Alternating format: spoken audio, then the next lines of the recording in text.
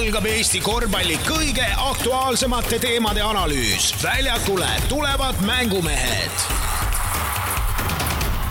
Podcasti hoiab suures mängus Unibet TV, kust saad aastas vaadata 100 000 võistluse tasuta otseülekannet. Unibet, mängumeestelt mängumeestele. Tervitused kõikidele korvpallisõpradele ja ühtlasi mõnusat suve jätku. Juulikuu algus on kätte jõudnud ning Mängumehed üle põgus aja taas teiega, et hinnata, mis on vahepealsel puhkuseperioodil korvpallimaastikul aset leidnud või siis aset leidmas. Üle laua on hea meel näha ja tervitada ka suviseid kolleege Kristo Saage ja Priit Vene. Tere, härrased! Tere! Tervist! Oleme nüüd ligi üle kuu eetrist maas olnud, millega siis vahepealsel ajal hakkama olete saanud. Eelge sina, härra Saage, keda pole üldse radaril olnud. Vanasti sa ikka helistasid mulle, nüüd ei tule neid kõnesid ka, et nüüd siin vahepeal hakkasin mõtlema, et kas on mingi solvumine juba toimunud. Te võtsite omavahel kampa, ma olingi solvunud, et te seal käite, vaatan siin Betsafe'is käite ja ajate siin asju siin Kruusiga, annate siin intervjuusi, minuga käiks seda keegi, isegi Virumaa teate ei kirjuta enam. Aga ei, mis ma siin teinud olen, siin last vaadanud ja poisi võtsime lasteaest ära, et oleks ka mingi suvepuhkus ja natuke tööd ja siis laulupeol käisin ja siuksed perekondlikud ettevõtmised. Kuidas siis laulupidu oli? Ma elasin teleri vahendusel kaasa. Tundus, et üsna vihmane. Aga samas jällegi emotsionaalne. Ei, see oli karm ja ma pole kunagi elus käinud. Et üks kord on ikka esimene kord, et tüdruk siis esines seal Mudile kooris pidi minema ja no selles mõttes oli ikkagi võimas, et rahvast oli palju ja see vihm muidugi natukene tegi siin pattu, et nii kui mul tütre see esinemine lõppes, siis me hakkasime ära liikuma ja siis tuli siuke padukas, et oli kohe tulnud, aga ei, väga vinks-vonks ettevõtmine ja no laste jaoks ikkagi elamus. No näe, Priit, mõni mees esimest korda laulu peal. Ma eeldan, et sa oled rohkem korra käinud. No on käidud jah omal ajal, aga praegu ei telekast oled ka laval olnud? Olen olnud jah, nii platsi peal kui kaare all. Vaat selle kookimoosi. No 78. aastal võib-olla tõesti polnud nii palju esinejaid võttes, vaid igasugused külajussid. 82. oli. Aga 82. käisid jah. Mu lämb ütles, et ta käis 78. oli väike juubel 45. Ma küsisin, ma küsisin muidugi, et kas lauluväljakul oli kaar ka siis. Ilmselgelt oli. Aga korvpallilainele. Kas siis Kristo Kadrina Karud alates reedest Lääne-Virumaa esindussats? No võt, ega siin natukene juba vaikselt minema hakata sissejuhatuses. Tuleb päris ausalt tunnistada, et ega ma selle korvpalliga ei ole nagu väga palju sina peal olnudki, ütleme kuu aega, et siin muidugi, seda on näha. Jah, et karudega olen siin midagi Tribuga, Raivo Tributsoviga oleme siin midagi mässerdanud, aga plaane teinud, aga pikemat mingit nagu ei ole olnud, ja minu jaoks tuli ka täna üllatus, et ootamatult siis esindussats, jah. Kas siis järgmisel hooajal kõik kodumängud on Kastani areenal Kadrina Karudel? No ma ei tea. Või nii suurelt ikkagi kohe alguses peale? Ei, seda otsustab ikka... No keegi peab ju tühimiku ära teitma. Tributsov, Raivo otsustab seda, et meil on nagu nii plaan 5-6 teha, nüüd on järelikult saali aegasi laialt käes, et pole veel sellega tegelenud, aga no kokkuvõttes ikkagi räägime sellest pärast eraldi või... Räägime eraldi, jah, ära muretsi. Okei, siis jääb nii praegu. Katsume siit kuidagi sisse saada, lihtsalt pole vaata kuu aega olnud, siis tuleb seda jääd sulatada, aga Priit... Üldiselt ma tulin ka siia harivasse saatesse, ma saan ka targemaks on asjad nagu selge. Sa oled täna rohkem nagu kuulaja rollis? Ei, eks ma segan vahele ka ikka. Priit, vaba agent? Vaba agent. No nii, jõuad seda pakkumiste tulva ikka ära allata praegu veel? No jah, ei ole hetkel nii kuum, et... Ei ole? Kui ilmad välja arvata. Kuremaa SK astus ka siis areenilt maha või sa loobusid? Ei, Kuremaa ei ole veel kuuga astunud. Võtt käib alles. Aga mis sa arvad, kas Kuremaad järgmisel hooajal näeme esiliigas? Ei oska öelda. Täitsa 50-50. Nagu reeglina ikka, ega enne jaani ei juhtu midagi siin Eestimaal. Jah, et... Uudiseid kuuled igalt poolt ainult linna pealt ega midagi ei räägita, aga need, mis linna pealt kuuled, need on päris huvitavad, nii et varsti jõuame sinna ka. Jah, ütleme nii, et üldiselt see PAF-liiga või see ülemise liiga, siis võistkondadel üldiselt hakkavad pärast jaanipäeva soendama ja siis augustis jõuavad tegudeni. Aga peab tõdema, et päris tagasihoidlik on küll olnud see, ma ei tea, kuidas me seda nimetame, siis üleminekute turg või suveturg või paneme sellele mis iganes nime, et meil on juuli algus käes ja tegelikult neid uudiseid, neid üleminekuid on seni ikkagi väga vähe välja tulnud. No ma ütleks, et tavaliselt selleks ajaks ikkagi on no ikka mõni ikka rohkem jah, et põhimõtteliselt lõpetasime ära, teadsime, et Kovilar tegi lepingu ja nüüd on Veidemani oma välja ilmunud ja ega suurimaid rohkem nagu üleminevaid nagu ei oskagi pärast kirjeldada. Aga tänases suve esimeses erisaates siis keskendume eelkõige Eesti klubikorvpalli üleminekutele, kuulujuttudele, vaatame üle vahepeal euroliiga turul toimunu ning lisaks siis võtame vaatluse alla ka senised ja eesootavad koondise suve tegemised. Nii et 120 osa kusjuures on algamas ja laseme siis aga häälepaelad valla. Eesti-Läti korvpalliliiga ülevaate toob teieni spordiväljakute spetsialist. Spordiareenid. Toote valiku ning kasuliku info leiad www.spordiareenid.ee. Alustame tänast saadet nagu ikka kohaliku korvpallijuttudega, kui vaatame üle senised sagimised korvpalliturul. Eesti-Läti korvpalliliigas saab järgmisel hooajal suure tõenäosusega mängima 8 Eesti võistkonda, kui kõik möödunud hooajal liiga lõpetanud meeskonnad peale Rakvere Tarva on ka järgmiseks hooajaks end nii-öelda üles andnud. Üritamegi kiirelt, aga põhjalikult kõigi 8 senise suve tegemised ette võtta, aga alustame siis pigem üsna kurbade nootidega, ehk siis Rakvere korvpall suure tõenäosusega vähemalt aastaks taas kõrgliiga tandrilt läinud. Ma siin kohe ka faktiliselt täiendan, et reedel oli siis, ma ei tea, kuidas me seda nimetame, registreerimise tähtaeg korvpalliliidus. Tarvas pabereid sisse ei andnud, nii et siin muidugi võib veel asju muutuda, milles ma üsnagi kahtlen, aga jah, üsna suure tõenäosusega siis 9 meeskonna asemel järgmisel aastal me näeme Eesti-Läti liigas 8.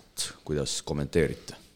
No üllatav, et üldiselt rusikatega ei vehita, kui tegusi väga taga ei ole, et no siin ikka pool aastat kõvasti ju mässerdati ja peatreener pandi paika ja overteel on tuleb olla õnnelik, et ma siis abitreeneriks ei läinud, et juba oleks kinga. Ei oleks kompensatsiooni saanud äkki. Jah, leping oleks välja makstud täies mahus. Tööd tegema ei pea. Ja unistame edasi, aga no päris karm ja nüüd ongi küsimus, vaata, et Lipassar siin 3 aastat tegi on ja küsitavusi oli on ja et see taseme mõttes nagu on, aga kõik piirid olid ees, uued mehed tulid siukeste ambitsioonidega, et ise vist ka päris täpselt aru ei saanud, et mis see nagu reaalsus on ja no nüüd on reaalsus käes, et ei ole midagi enam.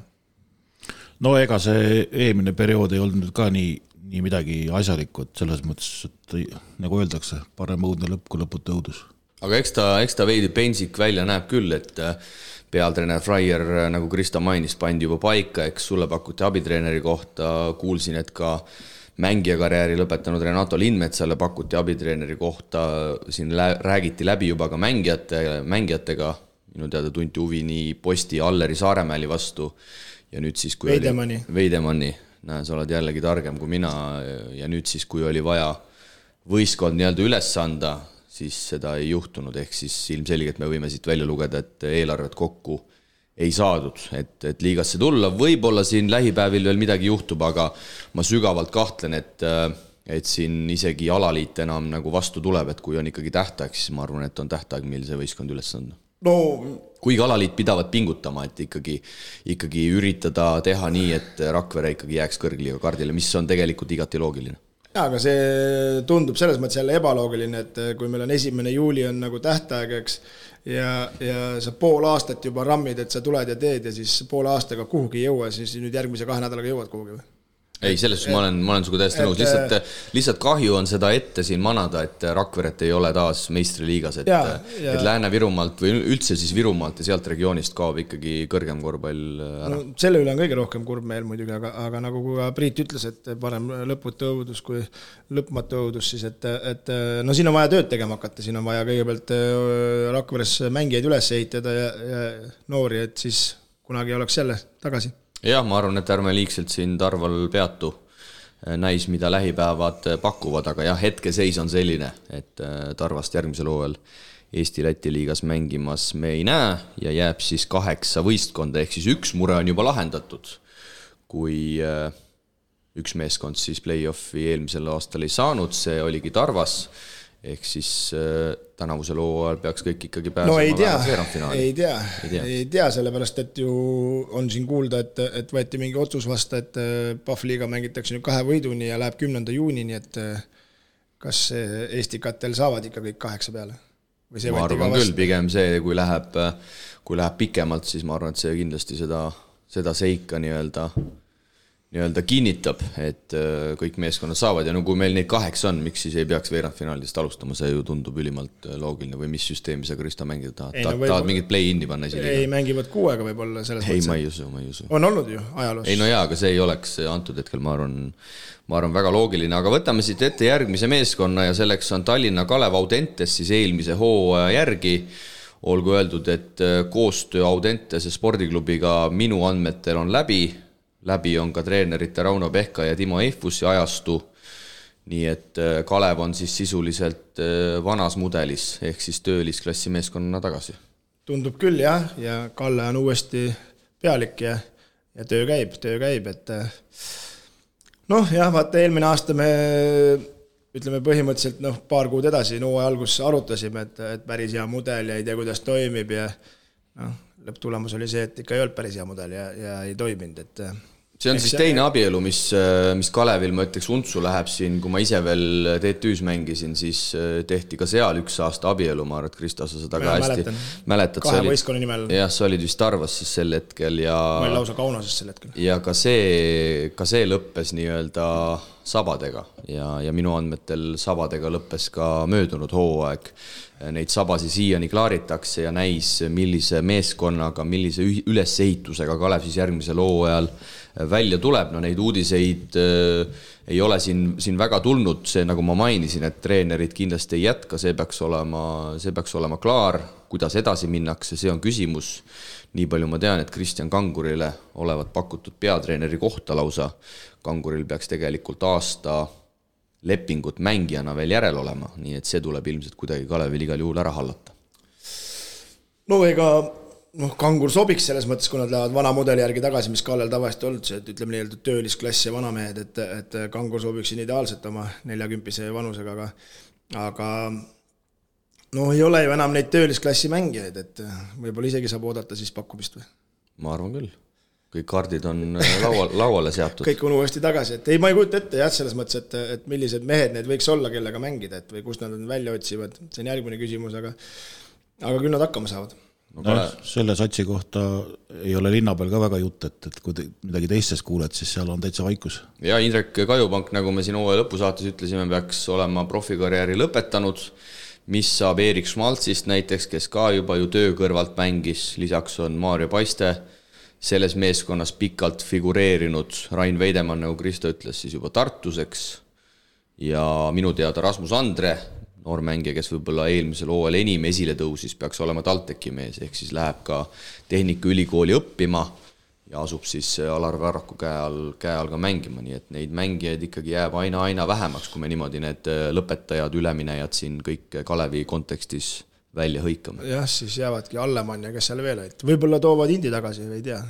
Et elame näeme, ma ei oska siin midagi öelda, et kuskilt nad peavad välja otsima, võib-olla panevad 6 välismaalasega, ei oska öelda. No Rakverest jääb midagi üle. Äkki. 30-aastane Kaasik. 30-aastane Kaasik. See jääb ikkagi elu lõpuni, see 30-aastane Kaasik. Isegi kui ta 40 kunagi saab, siis ta jääb ikka 30-seks Kaasikuks. Noor see Johann... No karudes on ka mehi vaja ju. Ega kõik ei saa Tallinnasse ära anda. Ja vaatame ka siin. Aga see saab olema küll huvitav, et kas Kristjan Kangur siis mängijana põrutab 1 aasta veel. Sest nagu ma ütlesin, peatreeneri kohta talle Kalevis minu andmetel vähemalt pakuti. Aga Kangur, veidi teda tundes ka, sina tunned teda ilmselgelt rohkem kui mina, ta on pigem ikkagi selline tagasihoidlik persoon ja minu meelest ta üsna tagasihoidlikult oli selle pakkumisega tagasi lükanud, avaldades arvamust, et minu teada Kristjanil vist tänasel päeval ei ole vist treeneri paberitki veel eelmisel hooajal, ma arvan, et 2 korvpallitreenerite koolitusel ma Kristjaniga kokku võrkasin. Üks oli seal Nordis toimunud korvpalliliidu enda oma ja siis oli veel ka kevadel Raplas toimunud, kus me seal istusime koos ja käisime koos ka lõunal.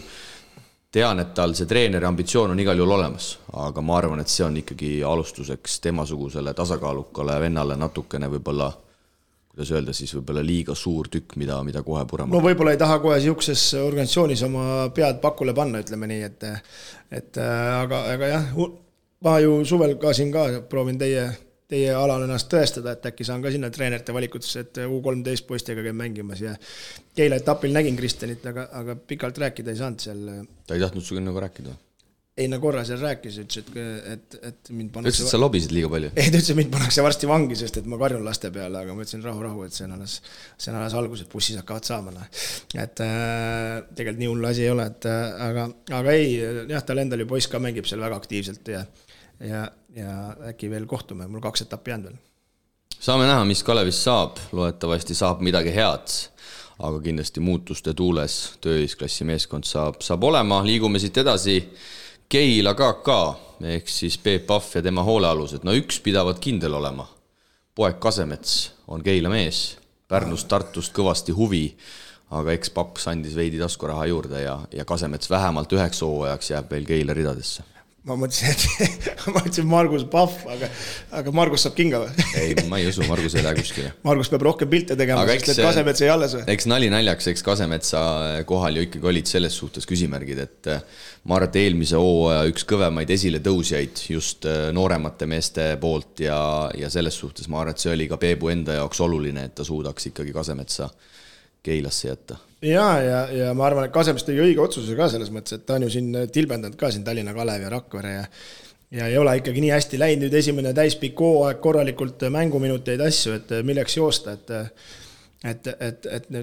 nüüd on aeg hakata veel rohkem tõestama ja jalaga rohkem ust lahti lööma. Kas eesootav hooaeg nüüd Priit Peebu osas saab olema ka selline otsustav, et kas ikkagi eelmine hooaeg oli juhus, Peep pani legionäridega, pean silmas Vitoltsi Radunitsiga täkkesse, või siis Peep näitab meile 2 aastat järjest, et ikkagi on võimalik saada spordiajakirjanikust väga heaks treeneriks? No nagu ma hooaja lõpusaates ütlesin, ega see on kõikidele, nii treenerile kui mängijatele see reaalsuse koht, et esimene aasta vaata on tore, niisugune tuled ja kõik on uus, aga tõestamine hakkab nagu 2. aastal, et kas sa ikkagi suudad seda taset säilitada ja tõsta. Ja eks need valikud on, aga selles mõttes on nagu kuidagi vaikne, et kui eelmine aasta samal ajal juba minu arust nagu aktiivselt juba tegeleti, siis see aasta pole midagi kuulda, võib-olla on kuluaarides ära tehtud, ma ei tea, aga ma arvan, et Peebul on korralik vibra peal, et mõtleb, kuidas seda nüüd samasugust tulemust järgi teha ja kuidas me need välismaastega täppi paneme, ta seal viskab, ma arvan, münti seda kulli kirja, et milliks vennad tuua, et selles mõttes tal läks hästi ja oli päris tubli, aga see aasta, kas ta selle eestlaste tuumiku suudab koos hoida, Ukraina poisid kaitsid palju kaasa, et siin me ikkagi peame rääkima 4 välismaalasest, aga et vähem lotot mängida, siis peab eelarve suurem olema, aga seda tõsta on väikses kohas, ma arvan, raske ja eks ole näha. Nii palju on mulle teada, et Vitals ja Radunits üsna loogilist rada pidi Keilas jätkamas ei ole, aga Andri Müronenko, see number 4 positsioonil mänginud viskav ukrainlane, on Keila ka järgmisel hooajal, ta jäi kusjuures lausa Eestisse minu teada elama ja tema siis ka järgmisel aastal tõmbab Keila särgi selga. Eesti omadest Saaremäel ja Saksa ikkagi Peep tahab jätta, aga nagu ma, Kristo, su jutust eetriväliselt aru sain, siis Saaremäeli taastumine saab olema ikkagi päris karmilt pikk.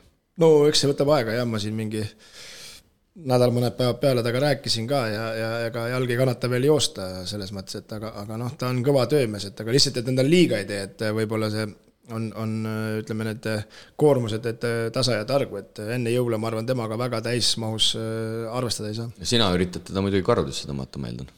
No mul on teda kergem tõmmata, ma arvan, karudesse kui Peebul Keilasse, aga kindlasti ei ole meie eesmärk teda karudesse võtta ja jätta, aga see eks nüüd ongi küsimus ju kõik materiaalselt, et kas Peep teeb selle valiku ja ja teeb pakkumise vigastatud mängijale, et poole hooaja pealt saab, et see on järgmine küsimus. No tõelau andes tegelikult Priit sellised mängijad võiks ju ikkagi mängida veel kõrgliiga tasemel. Muidu meil kukub see asi ikka väga siin kokku. Ei, no igal juhul meie eesmärk on ta ka, me võime ta jõuludega ära anda, aga et selles mõttes, et... töötate üles nagu? No selles mõttes, et ta saab kuskil ju rahulikult ennast töötada, et me anname, ega me teda kindlasti ei taha jätta endale, et nüüd on kõiki aitab vaata, aga eks siin ongi kõik materiaalsed, et kui muidugi teevad normaalse pakkumise, siis palun väga. Vaadates Kaido Saksa möödunud hooaega, no andku aga edasi minna kehalise kasvatuse õpetaja ameti kõrvalt. No tahaks ise ka nii kerge kondiga olla, siis tahaks veel kaua mängida, et kui jumal on ikkagi andnud. Selle nimel Kristo tegelikult saaks vaeva ka näha, et kerge kondiga olla. See ei ole nagu niimoodi, et see on nagu võimatu. Ei ole see nii lihtne midagi. Ei ole nii lihtne midagi ja vana jumal siukest pikkust ka ei andnud, et siukse väikseid... Nüüd on vana jumal ka veel süüdi. Ei no siukseid persarju, nagu mina olen, võid sa kerge kondiga olla või paks, aga neid on võtta uksest ja aktast, aga siukseid 208, kes kossu ka natuke oskavad, neid nagu ei ole uksest ja aktast Eestis eriti võttana. Selles on sul õigus. Konrad Schengbus siis siin jalgpallurite kombel Ameerikas taas raamatuid müümas, aga peaks ikkagi olema hooaja alguseks Keilas tagasi. No jällegi selline vajalik lüli, et sellist meeskonda üldsegi teha. Et päris karm on ikkagi tõdeda, et meil endiselt on sellised momendid, kus, mis ta meil on, veidi vanem kui 20 vist peaks Konrad olema.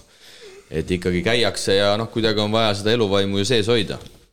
Ei, no loomulikult, see ongi kõige kurbem ja et pead töö kõrvalt laveerima, et kui korvpalluri parka saad ikkagi 8 kuud, et 4 kuud on vaja veel kuidagi elada ja ilmselgelt sellest 20 aastal selles palgas kõrvale ei pane, et kui vanemad ei toeta, siis peadki leidma mingi muu variandi välja, ega iga päev ka ei taha vanemate ukse taga klappida. Üks üleminek Keilaga veel, Keila oma poiss 2004 sünniaastaga Ants Kristjan Kalmus Audentse spordigümnaasiumist, paberite järgi pikkust 2.13 tuleb siis, ma ei tea, kas siis sünnilinna või kodulinna tagasi. Igatahes olevat Kalmus valinud siin Rapla ja Keila vahel. Näed, kus on siin valikud noortel meestel ja lõpuks oli siis jäänud Keila peale, nii et sinna korvi alla Keila vähemalt ühe trennikeha saab juurde ja Kalmus siin muidugi pidevalt on vigastatud, nii et ma ei tea, kuidas need seisud seal... Pean kahjuks tunnistama, et ei mäleta siukest venda esiliigast. Ei mäleta, ma ütlen sulle kohe numbrid ka, mis ta selle loo ajal siis spordigümnaasiumis teha suutis. Ju siis väga hea mängi ei ole. Ants mängis 13 mängu, keskmiselt 13 minutit, 4,8 punkti, 3,8 lauapalli. Mis number ta oli? 88. Antsu number on 75. Siis ei tea. No 13 mängu on ikkagi üsna vähe. Ja võibolla meie vastu teades, et põhiturniiril 22 mängu, eks. Ja. Okei, aga ei no seal pikkas ja kehas oli, aga need on toorikud, nendega on vaja tööd teha ja eks siis Peep saab neid arendada. Aga töö käib Keilas, nii et vaadatakse seal ka välismängijaid ja ma usun, et uudised ilmselt ka üsna pea on tulemas. Ehk see välismängijate valik ongi sellel hetkel kõige tähtsam, et kogu austuses Kaido vastu, ütleme, tema täidab oma koha ära, oma rolli, jah. Aga sellest ainult ei piisa, eks ju. No, selle positsioonil peab olema, kes see Mürarenko on, aga võib-olla... Eelmise aasta näitas ära, et kui Saaremaal ju ära lagunes, siis Viitors oli ka vahepeal vigane ja siis oli see auk taga ka sees, et järelikult taga peab ikka olema ka vähe tihedam see olukord. Sinna on ka lisa juurde vaja, jah. No Peep loodab ikkagi eelarvet suurendada, Üllar Kerde jääb talle ilmselt ikkagi kõrvale ja eks jah, see mängujuht ja keskmängija, millega ta ju tegelikult eelmisel aastal pihta pani, saavad olema taas nurgakivid ja Peep mainis mulle ka, et tahab ühte sellist, kuidas öelda, siis tugeva kondiga number 4 ka saada, et ta on ise seda kuskil minust välja ka öelnud, et eelmisel hooajal Müronenko ja Saks jäid nagu üsna sarnaseks jäid, et tahab sellist teist tüüpi number 4 saada ja tegelikult üsna loogiline mõtlemine selle koha. Soovituseks siis korralik pikk ja siis 4-5 pikk, et oleks siuke jõuline, et saab mõlemad positsiooni mängida, et kui Saks ja need saavad sealt väljast pommitada, siis 4 peal. Ei no Saks selles mõttes on ideaalne vahetus, et kui sul on jõujuurikas, kes all möllab ja nüüd tuleb Kaido sisse järsku, paneb tagant 2-3, eks ju. Et sa saad sellega nagu mängu muuta, eelmine aasta see jäigi paraku jah, et mõlemad seisid joone taga, pall alt läbi ei käinud ja siis see läheb üheülpaliseks liiga. Ühesõnaga seda Raimot oleks vaja tal. Raimot jah, aga Raimo ilmselt on üsna kallis. No jah, 3-3 hinda üles saanud. Jah, Euroopa mängude kuld ka veel on ja see annab kohe küsimisruumi juurde, aga oota ma korrasega vahel, Euroopa mängud ei ole Euroopa meistrivõistlused? Ei ole. Osadel aladel seal oli näiteks vehklemisest oli vist võistkondlik nii-öelda EM-eks. Et osadel aladel see läks EM-ina kirja ja see on olnud tegelikult nii kaua, kui need mängud on seni ellu kutsutud, aga kui veel korra Keila juurde jääda, siis eile seda saadet nii-öelda ettevalmistades jäin nagu nostalgitsema ja mõtlema, et tegelikult see Keila tulek eelmisel aastal, mitte et ma mingi Keila ultra oleks, aga tegelikult see oli ikkagi päris kihvt, et ma jäin nagu mõtlema nende mängude peale, kui ma ise seal Keilas kommenteerimas käisin. Ja see, kuidas Keila tõi seda nooremat publikut, seal mingid kutid olid vähemalt 3 siidrit, ma arvan, alla teinud ja siis tulid seal pärast mängu nagu jaurama ja seal veel nii-öelda nalja tegema. Et tegelikult see oli päris kihvti eelmisel aastal, et mitte ainult see, vaid see, kuidas see publik seal käis ja kuidas üldse seda asja tehti, see Eesti oma Ataman tegi ka omad asjad ära korralikeks, et tegelikult ma loodan, et Keila nüüd paneb selles suhtes sama tuhhiga edasi, sest minu hinnangul nagu ka Viimsi tulekuga see tõi nagu kodusele korvpallimaastikule seda lihtsalt mõnusat nagu sõõmu värsket õhku. Ei, igal juhul tõi ta värvi ja numbrite üle võime alati rääkida, sellega oli meil suur pahandus sinu lõpus publiku numbrite üle, aga kellel pahandus oli? Mul ja ma siin lahmisin jälle, aga Keilas ikkagi nii palju, kui sinna mahtus, üldiselt oli ju täis ja atmosfäär oli ju äge, me oleme sellest ennem ka rääkinud ja ma arvan igas showd sai, küll jäid need maikad, peebul, pagassid, see oli nagu tõsine korvpallivärk oli. Et ikka siuke, et nagu suure südamega teed, aga väikesed vead tulevad sisse nagu, et sa täpselt ei tea, et kuidas siin käituda, et vahest ikka lähed kuskile kodust ära, et telefoni maha, peebulus maikab 12 venna omad. Aga selles suhtes on kõik jumala korras, et nüüd on vana Kalev Cramo VTB manager Kaarel Sibul on pundis ja ma arvan, et selliseid tükke kindlasti sisse enam ei tule. No loodame, eks me jääme kõik vanaks ka, et võib-olla Sibul hakkab ka unustama, aga ei tohiks tulla. Aga läheme edasi siis Tallinna Tehnikaülikooli meeskonnaga ja nagu siin hooaja lõpusaates sai mainitud, kõigepealt noored mehed vaatavad millegipärast TalTechi poole ja siis ülejäänud saab selle ülejäänud massi endale ja tundub, et mingis mõttes on ka sel hooajal samamoodi, sest nagu ma juba mainisin, Rasmus Andre peaks olema siis TalTechis, Raplast tuleb Kaarel Välb, tuleb Tehnikaülikooli õppima ja mängima, nii et neid noori ikkagi TalTechil püüda on päris hea selle ülikooli klausliga. Selles mõttes lihtsam, et kui Eesti oli küll maailma suurim, aga kui sa ikka pead 200 kilti kuskile mujale minema ja nagu mingis mõttes ikkagi oma elu peale, et enam kodus ei ole, need on kõik Tallinna kutid, kellest sa räägid praktiliselt enne ja kodutöö hakkab pikaks jääma ja siis võib-olla ei tehta seda valikut, et aga TalTech ja sa räägid ainult jälle väikestest mängijatest, et vana mure hakkab jälle rääkima. Jah, siin eks Alar Varrakul on tõestamist oma jagu. Vaadates seda eelmist hooaega, see läks ju ikkagi aia taha, ega siin ei ole mõtet ilusaid sõnu teha. Oliver Metsalu, vana hea nurgakivi on paika saadud, aga nagu sa Krista mainisid, see ei ole kahjuks keskmängija. Taavi Jurkatamme liitumine peaks olema üsna tõenäoline. Siin on vaja veel üksikasjad Craamoga paika saada, et nii-öelda see leping siis lõppenuks lugeda, aga minu andmetel Jurkatamm on ka ikkagi väga lähedal, et järgmisel hooajal punane mänguvorm selga tõmmata. Aga ka see ei ole keskmängija. Jah, ta annab kindlasti juurde, nagu me nägime Viimsis, eelmine aasta Craamas muidugi oli lihtsam, seal oli pikemaid rohkem, aga üle-eelmine aasta Viimsis ta ju selles 4 kohta saab täita, aga ta on Olliga nagu koos mängib, et aga see ei ole ka ikkagi veel keskmängija. Eks nad töötavad, nende enda jaoks pole vaja, aga kuidas nende tagamängijate, kas mõni lastakse seal lahti siis või 2 satsi teevad. Või panevad tagamängijatega paaki mingi 8 tagamängijat. On lausa sellised jutud läbi kumanud, et võib-olla laenatakse mingid mehed kuskile hooaja alguses välja, kui neid tagumisi liialt palju sinna saab. Et on ka sellised variandid õhus. Ran Pehka peaks olema üsna kindlalt TalTechi mees, ka Gregor Ilves peaks jätkama. Ja kui rääkida veel uuematest meestest, siis võib oodata, et Patrik Saal tuleb Tartu poolelt Tallinnasse. Kindel veel ei ole, aga jutud käivad ja Indrek Sunelik, kellel siis Raplas Arnel Dedičiga kuidagi ei klappinud. Tema peaks olema ka Tehnikaülikooli korvpallur järgmisel hooajal. Ma räägin, siis saab 2 satsi. Siis 3 ja pool 4 on Tajoba ja siis on ühed kõik.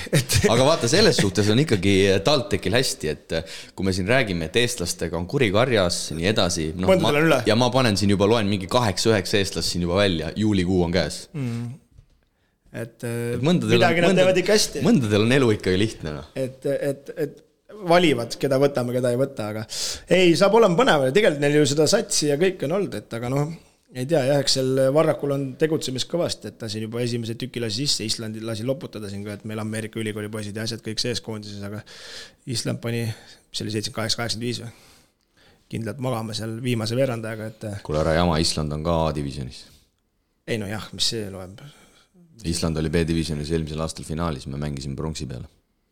Mis nüüd hakkame just Islandile võrdlema?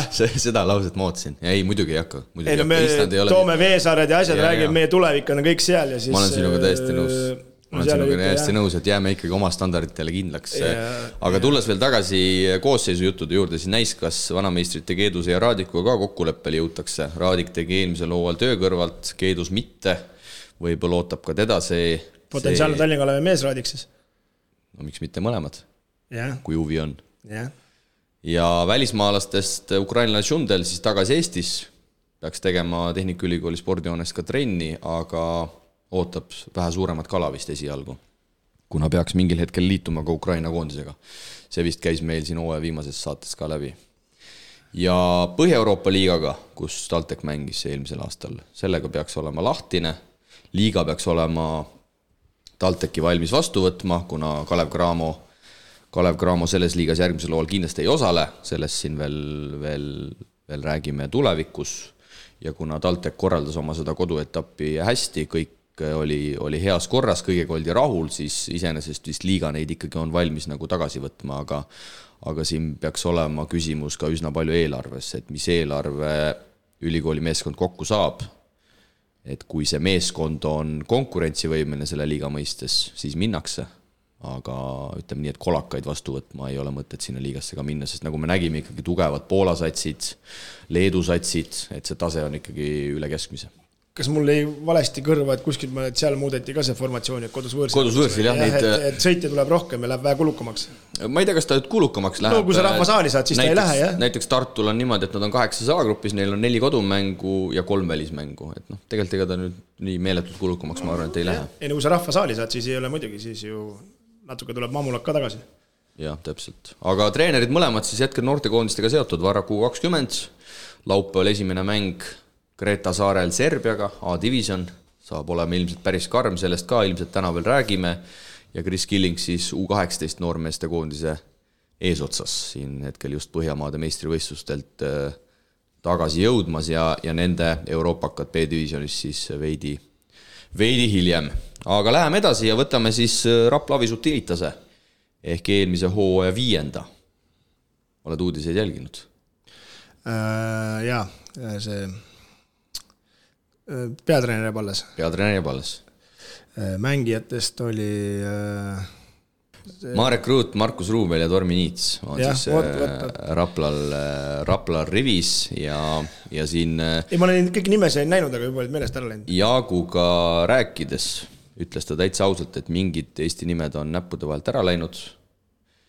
Karl-Johan Lipsu taheti päris tugevalt, Oliver Metsalut taheti päris tugevalt, teatud põhjused, miks need mehed ei tulnud.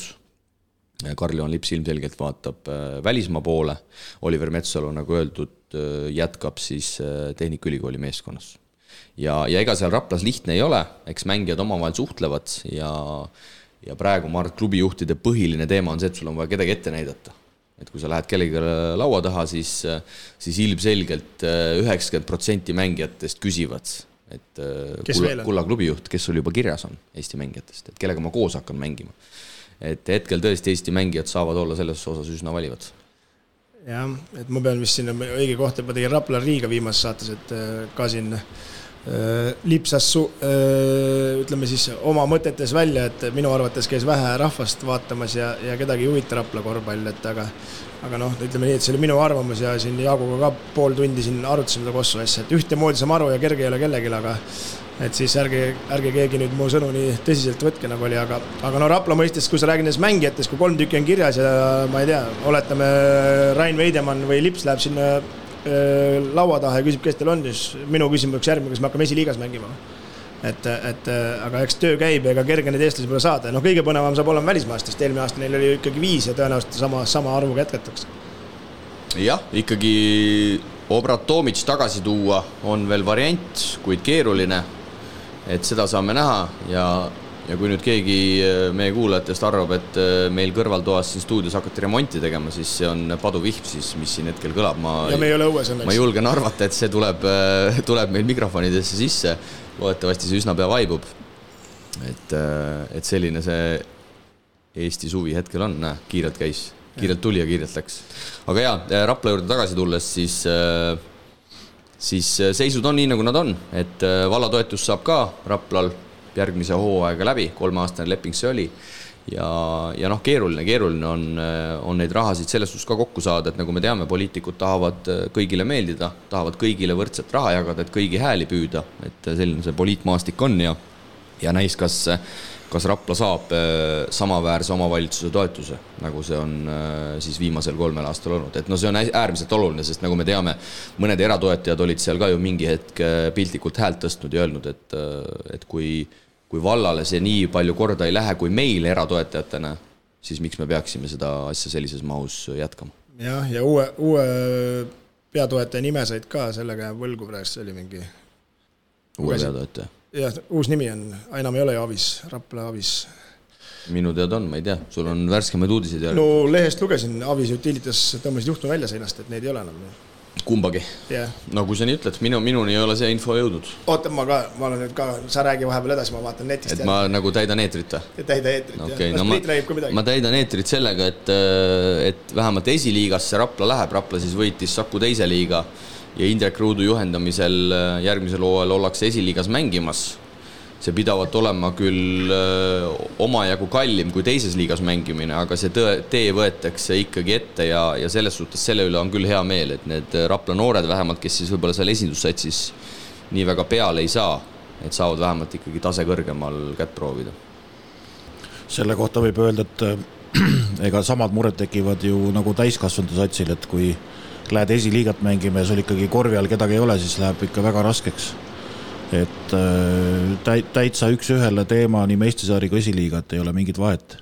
Ja paraku Rapla endal ju ühtegi eesliinimängijat ju noortest ei ole küll märgatud, keegi peale tuleks. Jah, esindussatsi abitreener Kustas Põldu ja siis teises liigas seda rolli seal täitis, kes tegelikult ei ole ju ka mingi keskmängija mõõtu mees. Aga Kustas mulle küll ühes eravestluses ütles üsna kindlalt, et tema mängud on nüüdseks mängitud ja tema enam osalemas ei ole. Ja no. See tõstab neid küsimärke veel õhku, et kes seal siis nagu üldse nagu mängima hakkavad ja 5 tagumisega lähed, siis ei ole esiliigas sellest ka mingit kasu, et seal kõikide käest tappa saad.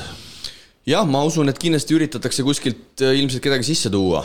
Et pigem ma ikkagi vaataks selle peale positiivselt, et nad vähemalt üritavad siin esiliigasse minna, et see oleks ka jube kurb, kui sa selle teise liiga ära võidad ja siis ütled, et ei, et me jääme ikkagi siia teise liigasse, nii et loodetavasti nad kedagi sinna korvi alla siis võib-olla väljaspoolt Raplat leiavad ja saavad ikkagi selle pundi tööle ja sinna esiliigasse jäädakse ka pidama, sest ega ma arvan, et teistel esiliigasatsidel on täpselt samad mured. Noh, Kristo, kuidas edeneb? No, hakkasid tööasju juba tegema? Ei, tundub, et nägin unes just. Okay.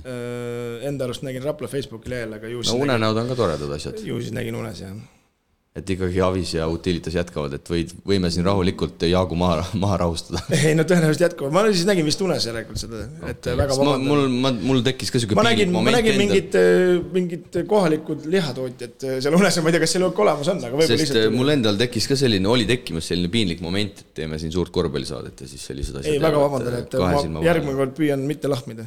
Aga hetkel siis töö Raplal käib pigem Eesti mängijate suunas, et Jaak üritab ka nii-öelda koos peatreener Dedičiga siis Eesti mängijaid lukku saada ja siis liikuda edasi juba välismängijatega ja välismängijate osas siis pigem praegu peatreener pidavat skautima ja surfama, et mis turul võtta on ja mida turul võtta ei ole, aga saame siis näha, kas Obrat Tomic, kellel peatreeneriga vist üsna hästi klappis, on tagasi tulemas, kuid Jaak oli pigem pessimistlik selles osas, et seal vist Tomicil natukene see Eesti kliima, Eesti ilm talvisel sügisel perioodil käis üle jõu ja eks sellised asjad on ka elus päris olulised, vähemalt mõnede mängijate jaoks. Jah, aga tundub, et pärast seda, ma tõenäoliselt nägin seda pärast Jaaguga vestlus 30 minutist nägin unes. Sa ikka ei saa lahti sellest? Ei, ma ei saa, pärast ma mõtlen, kuidas võimalik on, et ikka korvpallis ei ole nii sees, et näed isegi Rapla võiskonda unes. Aga ei, ja ega see lõpp vajus muidugi selle Obrat Tomicil ära ka selle ja mäletame ju eemaldamisega lahkus. Ja. Aga hing oli sees, no vaatame ka nende välismaalastega ju üldiselt, kui me võtame aegasi, et kes teiseks aastaks jäävad, sellega nagu läheb alati halvemini. Jah, et 2 aastat järjest säranud mehi on vähe, ütleme nii. igal juhul Raplas töö käib, sellepärast ei pea keegi muretsema ja küll varsti need uudised siis ka kõikide korvpallisõpradeni tuuakse. Eelmise hooaja 4. Viimsi Sportland, aga hetkeseisuga peab tõdema, et see Sportland sealt tagant vähemalt nimitoetajana kaob ära. Et see on Viimsile kindlasti päris tugev hoop, sest tänases majandusseisus saab olema sellist samaväärset nimitoetajat leida ütlemata raske. Teades, kui suure panus ikkagi Sportland selle esindusmeeskonna tegemistes andis. Jah, isegi ma arvan, et poole võrra väiksem on päris raske leida. Aga no eks siis Viimsi vahelt ehk midagi leiab, et tuleb jupi kaupa kokku otsida, et aga kui nüüd raha kõrvale jätta, siis mis mängijatega? Et ega peab tõdema kahjuks viimase 2 aasta jooksul ikkagi oma süsteemist pole jalaga ust lahti või Rikberg mingi osa nagu täitis ära, aga rohkem nagu juurde tuld pole. Võib-olla tõesti siis nüüd, kui Sportlandit enam ei ole ja eelarve ilmselt saab olema väiksem, kui ta eelmisel hooajal oli, siis miks mitte mõned nüüd oma kasvandikud võiks sealt pead tõsta. Iseasi on see, et nüüd täpselt ma tahtsingi sinna jõuda, et millised, eks, aga ma arvan, et näiteks Ron Laanemaa, miks mitte, kui ta ise selle võimaluse ära kasutab. Ma saan aru, et mees pidi siin profiks ka minema, lõpetab gümnaasiumi ja jääb siin hetkel pühendub vaid korvpallile ja oli siin meil ka 3x3 töös, aitas siin meestekoondisel turniirideks ette valmistuda, et füüsis on tegelikult täitsa olemas. Ma arvan, et sa oled minu Kristo nõus, et nii palju, kui ta väljakule pääses, ta väga tegelikult vahele jäänud, pigem suhtes isegi kohati päris positiivselt sähvatada. Et kui nüüd talle antakse, näiteks siis ütleme varu mängujuhina see võimalus ikkagi ennast sel hooajal tõesti tõestada ja pildile mängida, siis temal on see potentsiaal, ma arvan küll nendest olemas, et ta võiks selle liiga tasemel mängumees olla. Sellega ma olen nõus igal juhul, sest et nii palju, kui ta ikkagi väljakule astus, siis võitluses tal puudu ei jäänud ja kuskil ta nagu kedagi ei kartnud ja hätta ei jäänud ja tegi ka mõned ju päris ilusad liigutused ja tema oli ainukene, kes ju põhimõtteliselt domineeris esiliigas ka. Et see on ka üks eeldus, et sa pead ikka esiliigas domineerima, aga need teised vennad ei ütleks, et domineerisid esiliigas. Täpselt, et me oleme sellest korduvalt rääkinud ka, et kui sa tahad olla üldse Eesti-Läti liigas nii-öelda mängumees, siis sa pead esiliigas kas nüüd domineerima, aga jah, vähemalt jalaga ukse lahti lööma ja ma ütleks, et Laanemaa ikkagi kohati seda teha suudab seal kaasa arvatud siis Rikbergiga. Ja Rikbergil ka jällegi suurepärane võimalus, tema on nüüd paar aastat juba rotatsioonis olnud, nüüd on samuti väga hea võimalus mingis mõttes neid minuteid ilmselt juurde saada ja hakata siis korraldama ja võtta seda mängu aina rohkem enda peale. Niimoodi see asi peab ju ühel hetkel ka tulema. Piltlikult öeldes temal peaks olema see hooaeg selline, nagu oli Kasemet seal Keila eest, et peaks minutid ikkagi tõusma 25+ ja ei tohi jalgu jääda ja samas peavad tulemused ka järgi tulema. Ja Rikbergi suurim mure muidugi on see eemalt vise, mis ikkagi tuleb üsna raskelt, et kohati see nagu on, siis seda jälle ei ole, et see oleneb väga palju tema puhul enesekindlusest. Tahtsin just öelda, et see on enesekindluse asi, et seda ütleme niisama saalis üksi loopides treenida on võimalik paremaks, aga see tuleb ikkagi mängus enesekindlust, et kas treenerid seda süstivad ja lubavad, eks ole. Kui rääkida treeneritest, siis ilmselt jätkatakse Valdo Lipsuga peatreeneri rollis. Kristjan Evart, abitreener, kus juures on klubist tänaseks lahkunud. Nii et Evart, kes siin ka vahepeal, või mitte vahepeal, vaid ikkagi noorte gruppidega tegeles, siis tema enam Viimsi mees ei ole, nii et tegu on vaba agendiga, kel vähegi huvi ja näis, kas siis tuuakse kedagi Evarti asemele või tõuseb ukrainlane Dmitri Kolominchenko oli vist see nimi, siis nii-öelda ametlikult teiseks treeneriks ehk siis esimeseks abitreeneriks. Tema igatahes alles jääb, nagu ma aru saan. Tema peaks jääma igal juhul alles, et temaga on kõik okei. Mängijate osas siin hooaja lõpu saates vist käis läbi ka, et oma klubi kasvandik Oliver Suurorga, et tahetakse Tartust tagasi tuua. Et näis, kas see läbi läheb või mitte. Jah, siis on ikkagi jälle 2 ühesugust mängijat, et Rikbergi mänguminutid hakkavad selles mõttes, et Oliver on ikkagi suuremat mängu mänginud, siis jälle treeneritegi küsimus ja kindlasti tuuakse ju taha ka üks välismaalne, kes on nagu põhivend. Ja ilmselt praeguses seisus osadele mängijatele, kelle lepingud siin suuremad olid, pean silmas Karl-Johan Lipsu näiteks, ei olegi Viimsi ilmselt võimeline pakkumist tegema. Karliga ma siin mingi hetk suhtlesin ka, mingid variandid tal on olnud, siin Leedust oli huvi, Kosovost oli huvi, aga ütles ta ise ka, et need ei ole päris sellised pakkumised ja sellised klubid olnud, kuhu ta võib-olla kohe nii-öelda ummisjalu pea ees jooksma peaks, et ilmselt Karl on praegu sellises seisus siin Eesti-Läti liigas, et tema võib rahulikult oodata. Et on mitmed klubid Eestis, kes teda kindlasti oma ridades tahaksid näha, sest et eelkõige Eesti mängijate osas meil on probleeme siin number 4 ja number 5, et nagu sa siin Kristo enda kontekstis ka Keila puhul mainisid, et neid perseharju ehk siis tagamängijaid pigem ikkagi jagub. Jaa. No siin Leedu turg võiks eestlaste jaoks lahti minna, et 2 tuttavat treenerit nüüd Juševljai ja Lietkabelises, et siin mingid lootusi võiks olla. Jah, siin need connectionid, need sidemed on tavaliselt toiminud ja mine tea, võib-olla siin tõesti mingid huvitavaid uudiseid on tulemas. No välismängijate osas, nagu siin Devin Harris ühes intervjuus ka välja ütles, välismaalt tema vastu huvi ei ole olnud. Eestist minu teada 1 klubi on Harrisest üle keskmise huvitatud. Näis, kas on mingid uudiseid ka oodata. Viimsi minu teada Harrise teenetest hetkel huvitatud ei ole. Nii et see koostöö ilmselt saab läbi ja Malik Toppini hinnalipik olevat kasvanud vähemalt 2-3 korda. Ja ilmselt siis leiab endale päris rahaka kosilase. No ma siis õunte pealt ennustan, et keda see Harris tahab, et kas Pärnu või? No Pärnu või Rapla, ma arvan. Saad nii ka nuputada. Jaa, ma ei nuputa midagi, lähme edasi. Kuhu liiguvad Post ja Haller on ka ilmselt võtmekoht ja no üks mees, kes peaks jätkama, on Aleksander Oliver Hint, kes siin põljuvigastuse hooaja teises pooles sai, aga tema siis naaseb väljakule ilmselt alles aasta lõpus. Hooaja alguseks teda suure tõenäosusega ei ole. No ja kuidas sellest vigastust välja tullakse ja kas on mingid tagasilööki või mida iganes, et temaga on nagu selles mõttes ta on hea käik, aga temaga on üleliia määra arvestaja tasu hetkel. Et Viimsi kohal on ka pärast nüüd peasponsori kadumist ikkagi päris suured küsimused, et kellega, kuidas, no vähemalt neid oma mängijaid neil on, et koosseis päris tühjaks ei tohiks jääda, et seal Kevin Sündid, Kristjan Kokid, ütleme nii, et mängitud nad saavad, aga lihtsalt küsimus on, et mis tasemel see mäng saab järgmisel hooajal. Viimased 2 aastat on ikkagi mängitud päris kõrgel tasemel, et ei taheta ju latti alla jääda selles mõttes. Aga tuleme eelmise hooaja esikolmiku juurde ja võtame ette siis kõigepealt Pärnu.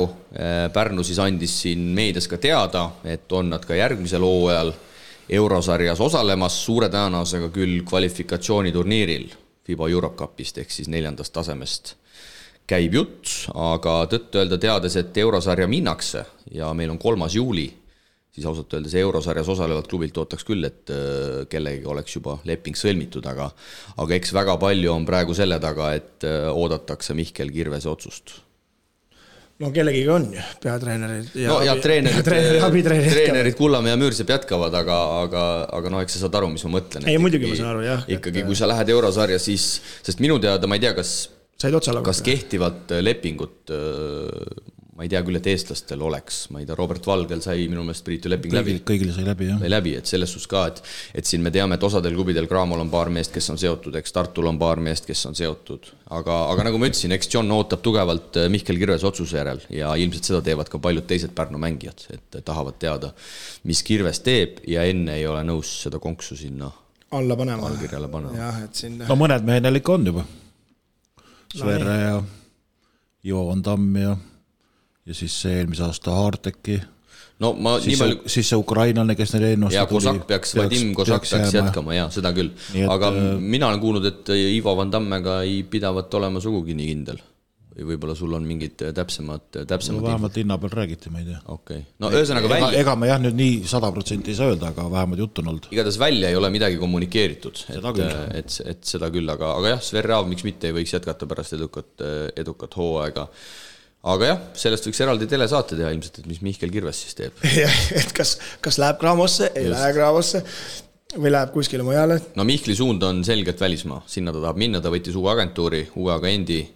Kalev Graamo on talle pakkumise teinud, Pärnu on talle vist teinud veel magusama pakkumise, Pärnu on talle vist teinud lausa mitu pakkumist, et seal kõik, nii John, treenerid, fännid, sponsorid, kõik töötavad hetkel vist sellel suunal, et Mihkel Kirves jääks Pärnusse mängima. No aga kui me võtame nüüd teistpidi, et Mihkel ei jää Pärnusse, et ega siis on ju kohe samasugune auk nagu siin teistel satsidel, keda just ette lugesin. Ja ma arvan, et see, mitte võib-olla isegi see auk, aga nagu ma mainisin, et paljud mängijad ootavad, et kui nüüd Mihkel peaks minema välismaale, siis võib olla niimoodi, et paljud mängijad seetõttu ei ole valmis Pärnusse ka minema. Sest nagu ma siin Rapla rubriigis ütlesin, väga paljud mängijad suhtlevad oma vahel, teiseks tahetakse teada, kes kus juba on ja selle järgi tehakse oma otsuseid. See on paratamatus. Ja kui me võtame siin mängijaid, ega seal ju kohalikke mängijaid, Pärnu kohalikke mängijaid, Kirves on, aga ma mõtlen teisi mängijaid eestlastest ju ei ole ühtegi, et samamoodi Viimsi, Rapla, Keila, kõik on ju võimalik see Tallinna lähemal tulla. Ja hetkeseisuga vist Pärnul altpoolt ei ole ka veel mitte midagi tulemas, et sõber Vahter sul vist nii kiire tempoga ei tööta. Need lapsed on siis juba pensionil siis, kui need ükskord kuhugi jõuavad. Meil on saade läbi siis. Ja, siis võib-olla me enam üle eetriskan. Aga Isaiah Hart siis jällegi ei ole midagi ametlikku tulnud, aga John siin viimases pikas intervjuus ütles, et ilmselt ikkagi saavad Hartiga uueks hooajaks ka kokkuleppe. No see saab olema ka huvitav näha, kuidas tema siis nii-öelda oma teisel hooajal selles liigas mängib. Et seal pronksiseeria viimase mängust oli ikkagi väga muljetavaldav, nii et see viimane emotsioon on ütlemata positiivne. Aga eurosarjas nad peavad kvalifikatsiooni minema või saavad otse peale? Minu teada on kvalifikatsioon Pärnul, et kui siin mingi timet ei juhtu, siis peavad ikkagi sealt alustama. No siin osad mängijad on Pärnule ka ära öelnud, Rain Veidemann olevat olnud juba poole jalaga Pärnus ja siis tuli vist Tartu ja tegi veel parema pakkumise ja oligi kõik. Jah, seda oli siin linna peal ka kuulsin, aga ei tea, ise istunud seal laua taga, aga põhimõtteliselt oli siuke jutt olnud. Priit, mis me Robert Valgest öelda oskame? Ka välismaa mõtted? Välismaa mõtted, jah. Aga ma tean, et nendel läbirääkimised käivad, et ma ei oska nagu selles mõttes rohkem midagi tarka öelda. Ja ma olen üsna veendunud, teadmata küll täit tõde, et ma arvan, et Robert ootab ka vägagi Mihkli otsuse taga, sest et... No nii nagu sa ütlesid, kõik suhtavad omavahel ja paraku see Eesti turg on selline, et valitakse ikkagi ka treenerite järgi, valitakse koha järgi, valitakse mängukaaslaste järgi, et need asjad on kõik siin nagu aktuaalsed, kuna see hinnatase või palgatase on nii, nagu tahetakse ju ilma rahata kõike saada, ütleme, et siis ikkagi see mängib nagu suurt rolli ja kui ma ütlen, et kui Mihklit ei ole, siis on ju seda hoopis teissugune sõits, et mis sealt siis tuleb. Ma olli küsinud ka, ma just nägin Robit enne saadet siin majas. Rääksin 3 sõna juttu, aga küsinud ka, et kuhu lähed, miks lähed, kuhu trenni läks. Kaspar Lootus, ütleme, on neil ka veel kirjas, et mingi põhi neil on ikkagi nagu olemas, aga Jaa, aga me räägime ikkagi eurosarjast. Eks nendel on samamoodi, et tsentrit on kindlasti vaja. Ma arvan millegipärast, et välismaalastega võib-olla sellist väga suurt probleemi ei ole, sest ma arvan, et John ikkagi eelarve saab korraliku kokku, teades kuidas ta toimetab. Ja... selles mõttes tubli, et juba on välja aetud, et nad lähevad sinna FIBasse üritama, ütleme. See annab juba lootust, et sa saad neid mängijaid lihtsamini peale. Jah, pigem on see suur mure on see eestlastega, et kes sinna lähevad, kes ilmselt eelmisel hooajal tähelepanelikumalt Pärnu mänge vaatasid, siis see, kuidas ikkagi Kirves Robert Valget väljakul aitab igas mõttes, siis ma arvan, et see Robert Valge otsus saab olema ka väga palju seotud ilmselt Mihkliga.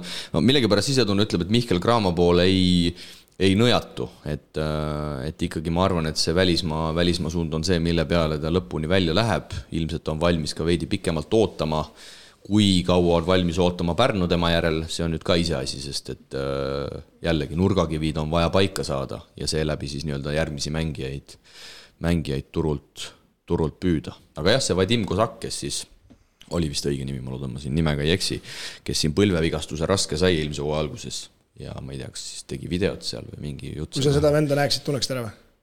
Ja tunneks ikka. Mina ei ole ta seal pingil ikkagi figureeris. No ta ei läinud ka ära, ta jäigi siia. Ta ei siia, jah. Iseenesest paberite järgi ta peaks olema täitsa korraliku klassiga mees, aga nüüd ongi jälle küsimus, et kuidas ta sealt vigastusest nagu välja tuleb, sest et see mängupaus on olnud väga pikk. Mark-Andres Jaakson on ka käinud läbi, et pigem Pärnusse ei jää, kuna tema ootas ikkagi tunduvalt suuremat rolli. Play-offis keskmine minutite arv jäi 7 peale ja arvestas, et enne Ameerikasse minekut ta tegelikult ju Annuki käe all Raplas oli selline 15-20 minuti mees. Siis ma arvan, et kui tal mingi päris apukurk ei ole, siis vast üritab ka leida uut koduklubi, aga mine sa tea, ega neid pakkumisi ei pruugi võib-olla söögi alla, söögi peale ega igalt poolt tulla. Nii et Pärnuga siis seisud hetkel sellised ja läheme siit edasi Tartuga, kes siis peaks kõikide nii-öelda statementite korras järgmisel hooajal Eesti meistriks tulema. 2024 kultuuri pealinn ja minu meelest see on kuskil ka kirja pandud välja öeldud, et eesmärk on tulla siis sel hooajal meistriks. Nii on. No seda ma lugesin, Talts ütles, rahaga nad ei tule, aga teevad kõik selleks, et komplekteerida hea võistkond ja et seda eesmärki püüda. No. Häid uudiseid ka ju, eelarve pidi tõusma Taltsi jutu järgi ja Maxe Moritz pani uuesti üle alla 3 aastaks, mingi töörahu on olemas. No, nüüd on küsimus, milliste meestega jälle. No, seal me teame 4 meest praegust, eks Veidemann, Kivi, Tassa, Kaspar Suurorg, Kaspar Kuusma. Kuusma tähendab, vabandust. Kaspar Kuusma. Erki Urvik ja 5 meest, jah. Jah, ma arvan, et tegelikult isegi tabasin ennast üks päev mõttelt, et Tartu on tegelikult päris heas seisus. Et ma arvan, et seda näitab ka see, et Tartu on siin kõige aktiivsem olnud, nagu sa ütlesid. Maxe Moritsega, kas oli uus 3-aastane? Oli jah, 3 minu aasta. Eks peatreeneriks tuleb siis lätlane Kundras Vetra, esimene lätlane, kes mänginud korvpalligas NBA 92-93 Minnesotas, 2002 lõpetas mängija karjääri, alustas Riia Baronsi treenerina, 2005 viis nad esmakordselt finaali, siis läks 2007 naiste korvpalli õnne proovima, siis tuli meeste peale tagasi, 2011-12 viis Ventspilsi Läti liigas esmakordselt finaali ja viimati siis paar aastat oli Läti naistekoondise peatreener, 21-23, nüüd ka Läti naistekoondisega EM-il, avamängus võideti kohe hilisemad finalisti Hispaaniat, ülejäänud 2 mängu küll kaotati alagrupist, edasi ei pääsetud, aga jah, neid kandidaate olevat olnud oma jagu ja lõpuks jäi siis silm peale Vetral. Ma ei tea, oskad sa Priit mingit tausta avada? Ei, ega rohkem ei oska, lihtsalt selles mõttes ühtepidi natuke üllatav, et tuleb nagu sealt naiste korvpallist ära, aga võib-olla see isu täis, teisalt on nagu see, et ma arvan, et tal ei ole seda infokest nüüd nii palju käes, et neid mehi nagu siin ritta panna ja teada, kellega sa nagu tegelema hakkad, et aga samas pikalt korvpalli sees olnud ja ise mänginud ja olnud kõrgel tasemel nii Venemaal kui ütleme Poola klubides, nii et kogemuse taha ma arvan ei jää, aga ma arvan, et see algus läheb natuke raskelt, et see ei ole päris nii lihtne üleminek. Aga võib-olla on Tartu püüab teha kaasa Unixit, et spordidirektor valib mängijad ja treener peab need mängima panema ja kui ei saa, siis tõmmatakse kinga. Ei kaasa Unixit või teha küll ainult, et eelarve ei ole nii suur, et siin peab ikka rohkem nagu mõistusäält kuulda võtma ja kõik läbi arutama. Sa arvad, et Vetra valis ise Veidemanni või valis Talts?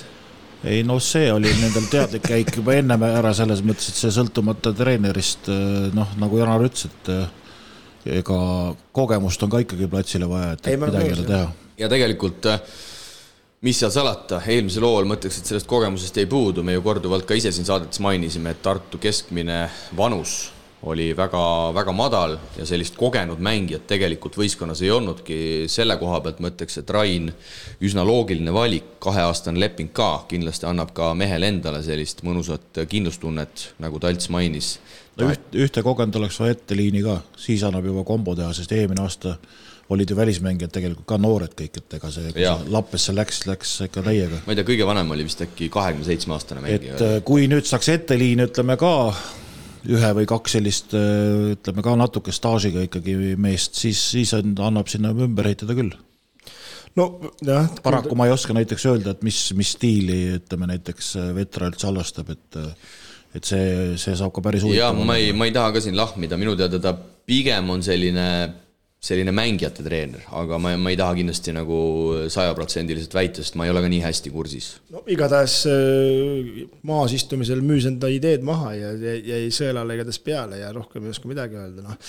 Kuuldavasti tahtsid ju ka Jurkatamme, aga võib öelda, et Matsulo pani ka ette. See uudis, et Masurs ikkagi Tartust lahkub, tõi mõnele mehele korraliku muige näole. Kui sa ikkagi hommikusöögi lauas ei tohi peekonit süüa, kuna see teeb su aeglaseks, siis ma ei oskagi nagu midagi öelda. Teil läks kohe seal nagu meeleolu läks teil trennis kohe 100 kraadi üles poole. Ühesõnaga, Kristo, järgmise hooaja võtmes, vaata, et sa peekonit ei söö. See teeb su aeglaseks. Ma ei söögi seda. Õlu teeb kiireks. Ma ei tea, ma arvan, et see täitsa tapab. Ei tea, jah. Ei, nali naljaks, aga ega see... Aga see on, kui me päriselt nagu ausad oleme, ega see on profisportlase elu, selles mõttes, kui sinna ikkagi sul see kuningas sinna ette pannakse, siis hambad ristis võid seal hotellitoas, kellega koos oled, sõimad, aga sa ikkagi pead aga sa pead ikkagi selles mõttes tema reeglite järgi tegema, hambad ristis selles ma ütlen sulle, Krista, veel kord, ära peekonit hommikuti söö, see teeb su aeg. Ma ei söö peekonit. See teeb su aegliseks. Pudru teeb kiireks, ma putru ka ei söö, mul on trauma sellest laagrist lapsepõlvest. Aga teised mängijad, Märt Rosenthali kohal, küsimärgid, Hendrik Helme kohal, küsimärgid, eks pole uudiseid olnud. Leemet Pökleril pidavat olema nüüd seljavigastus, kui tõsine see asi on, kas see vajab operatsiooni. Jällegi jään vastuse võlgu, et mis temast suures plaanis saab, tal on selle seljaga vist ka varem probleeme olnud. Patrik Saali kohal, nagu juba mainitud, on TalTechi nimed käinud, Oliver Suur, kas läheb Viimsisse, nii et seal neid ikkagi üleminekuid võib tulla, aga ühes ma olen küll üsna kindel, kui nüüd arvestada neid jutte, mis on linna pealt tulnud, et selle uue treeneriga ma arvan, et Tartu Eesti mängijate komplekteerimine saab olema hulga lihtsam, kui see oleks olnud Masursiga. Sellest ei saa kuidagi mööda vaadata. Tõenäoliselt, et paljud mängijad söövad peekonit, et ikka tahavad nüüd minna Tartusse. No kes siis ei tahaks hommiksöögi lauas? Sa võtad selle mõnusa munapudru seal kuskil on ja siuke 5-tärni hotell on ja siis seal on selline mõnus peekon kõrval ja siis sa ei tohi seda võtta. Tuleb nutt peale küll. Aga tegelikult tahad ju võtta. Ei, aru saab. Carlos Jürgensi nimi on ka läbi käinud, kes siis tuleb Ameerika ülikoolist tagasi. Tema ju ka tegelikult Tartu mees. Erkma korvpallikoolis alustanud, kui ma ei eksi. Nii et Taivo Erkma kasvandik. Küll mees on ise andnud mõista, et tahab pigem välismaale minna, aga ma arvan, et Tartu ei oleks ka üldsegi mitte paha paik, kus seda profikarjääri võib-olla alustada. Jah. Ei oska selle meie kohta midagi öelda. Võib-olla me kuuleme, näeme ka sealt mingeid uudiseid. Kas läheme Graamo juurde? No lähme. Oleme valmis selleks. PC Kalev Graamo siis FIBA meistrite liiga kvalifikatsiooni otse peale ei pääsetud ja sõel saab olema väga tihe ja karm. 24 võistkonna hulgast mängitakse välja siis vaid 3 kohta, kes pääsevad põhiturniirile. Kolmapäeval 5. juulil peaks olema Šveitsis Genfis siis loosimine. Ja kui see formaat on okei, siis Kalev Graamo kindlasti tahab ise korraldada seda ühte etappi. Ja peaks olema siis 3 etappi ja igal etapil mängitakse 1 koht välja, nii et ainult võitja pääseb peale. Ja ütleme nii, et võistkonda nimistust vaadates päris karmid nimed olid seal. Väga karmid nimed. Cholet Basket, kui siin hakata nokkima välja. Eelmine aasta, kellega mängisime. Ja Brindisi, Itaalia kõrgliiga. Kellega mängisime eelmine aasta. Ja siis on Varssavi Liiga Poola, ma arvan, Obradoiro, Hispaania ACB. Siis on Varese, Škola Keesotsas, Itaalia. Siis on siin veel Antwerp Belgiast, kes on kindlasti tummine, Strasbourg, Prantsusmaa kõrgliiga. Saksa satsi. Benfica, kes mängis meistrite liigas väga okeilt. No, siin on veel, Jonava kindlasti ei ole lahja sats, eks. Siin on Oradea Rumeenias, siin on Den Bosch Hollandis. Ütleme nii, et õnnema. Ja siin see saab olema väga karm. See saab olema väga karm. No nii palju on Kalev Cramo kontoris vahepeal muutunud, et kui kukutakse välja, siis minnakse FIBA Europe Cup ikkagi mängima. Et see Põhja-Euroopa liiga on cancel. Et sinna Kalev Cramo kindlasti ei lähe. No ma arvan, et siin väga palju ikkagi ka treenerid Rannul ja Reinbok ja Nõmm on seda, ma arvan, surunud. Treenerina ma arvan, et sa ka pigem tahad mängida seda ikkagi eurosarja, kus seda... arvestades eelmise aasta kogemus, siis ju võime ju öelda, et igati õige otsus ja iga aastad ei ole vennad muidugi, kui samasuguse asja saaks seal FIBAs ja tuleks siuksed vastased, siukse mänge teha, siis kuuleme, miks mitte. Ja. No kõik sõltub sellest, kuidas see suveline komplekteerimine läheb, et kas nad on kohe sügisel valmis, et see on päris karm nagu ütleme niisugune hooaja algus, et sa pead kohe olema joone peal ja eelmine aasta nad tegelikult kasutasid selle ära. Ka varem on nad tegelikult sellest rongist korralikult või rongisõidust välja tulnud, ütleme, et nii palju peaks nagu staaž ja kogemust olema, et tasusin enne turniiri algust, enne loosimist ei tasusin küll veel midagi arvata, et ei tule seda edu. Aga eelmise hooaega võrreldes muidugi see on nüüd küll öö ja päev, ma arvan, et olete minuga nõus, et kui me võtame need FIBA Europe Cupi kvalifikatsiooni vastased, kes neil seal Leedus olid, seal oli see Pristina, seal oli mingi Sedevita Tuubel vist äkki või noorte meeskond ja siis oli vist, kas oli äkki see Oradea, ühesõnaga üks Rumeenia meeskond ja nüüd vaatame seda listi on ju siis selliseid meeskondi seal enam ilmselt ei seal on need meeskonnad meil, kes mängis eelmine aasta Champions League'is ja siis need, kes olid topis, aga peale ei saanud, aga sellepärast tulebki mängida, et karm ongi see elu ja lootust on alati olemas. Hea on nagu see, et kui saaks selle etapi kodus korraldada, siis on kohe sügisel juba asotaaži, et tulevad head võistkonnad ja saad saali rahvast täis ja hooaeg hakkab mürinal pihta. No mürinal pihta jah, aga praegust kas ma olen mingist rongist maha jäänud ainuke mees, kellega leping on Kovliar või? Kovliar, Hermet ja keegi oli veel, Hugo Toom ka. 3 lepingut peaks olema. Okay. Aga kvalifikatsioon algab siis 25. septembril ja nagu me teame, siis Telmahersi aastal ju võõrustati ka seda etappi ja mindi siit ju lausa põhiturniirile välja. See on nendel juba läbi käidud. See on läbi käidud tee, jah.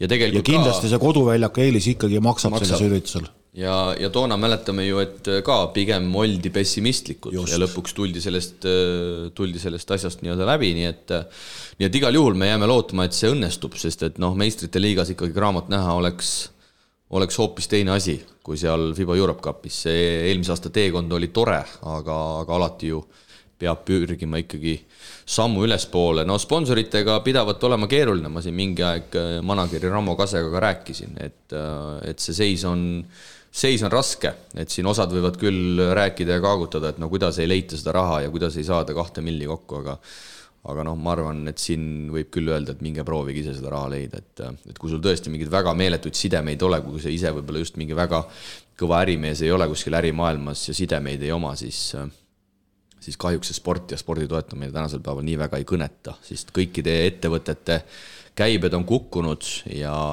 kui sul ikkagi endal raha jääb vähemaks võrreldes eelmise aastaga, ega sa siis sealt midagi enam ka spordile anda väga ei taha. No see oleks muidugi eriti üllatavalt, see oleks just telefoni ära pannud, kui oleks Ramole just, kuidas läheb. Ei, kõik on hästi, siin raha ajab üle praegust. Ei, see ongi karm. Osad võtavad seda kuidagi iseenesest mõistet on. Et umbes, et Ramo tõi selle näite ka, et tegime siin Tondirabas on ju selle mängu, eks 5500 inimest või palju seal oli, oli ju äge, vaata, kõigil oli äge on ju. Ja päeva lõpuks mitte midagi, et kedagi tegelikult ei. Et see teeb paraku küll. Jah, edulugu ütleme ja finantseerimine ei käi nii lihtsalt käsi käes. Ja, et see on selline ühekordseid üritusel lihtne teha, aga järjepidevalt suudaksime see Tondiraba täis panna, see on järgmine küsimus. Kui ideaalselt kõik läheks ja saaks normaalsed vastased ja saaks kodus korraldada, siis see lõmmab ju ikka septembris ka juba hooaja niimoodi käima, et see foon peaks kohe tagasi saama, et võib-olla see avab ka uksi natuke. Kohe siis ongi siin, ütleme juba siin juulikuus meil väljakutse, et kui nad peaks selle saama, teeme Tondirabas, paneme kõik need mängud täis ja Graamol on hooajale vastu ka lihtsam minna. Jah, aga ärge siit muidugi nüüd seda välja lugege, et Kalev Cramo on kuskile püssid põõsesse visanud, et uute sponsorite leidmine on küll keeruline, aga ikkagi Ramo oli mõõdukalt optimistlik, et pannakse täie rauaga edasi, töö käib praegu kontoris igapäevaselt. Eiko Rannula siis ka koondisest võttis natukene pausi, läheb küll selleks olümpiaturniiriks vist appi, nagu ma aru sain. Aga hetkel ta vist koondises kaasa ei teinud, nii kaua kui see B-koondis meil töös oli.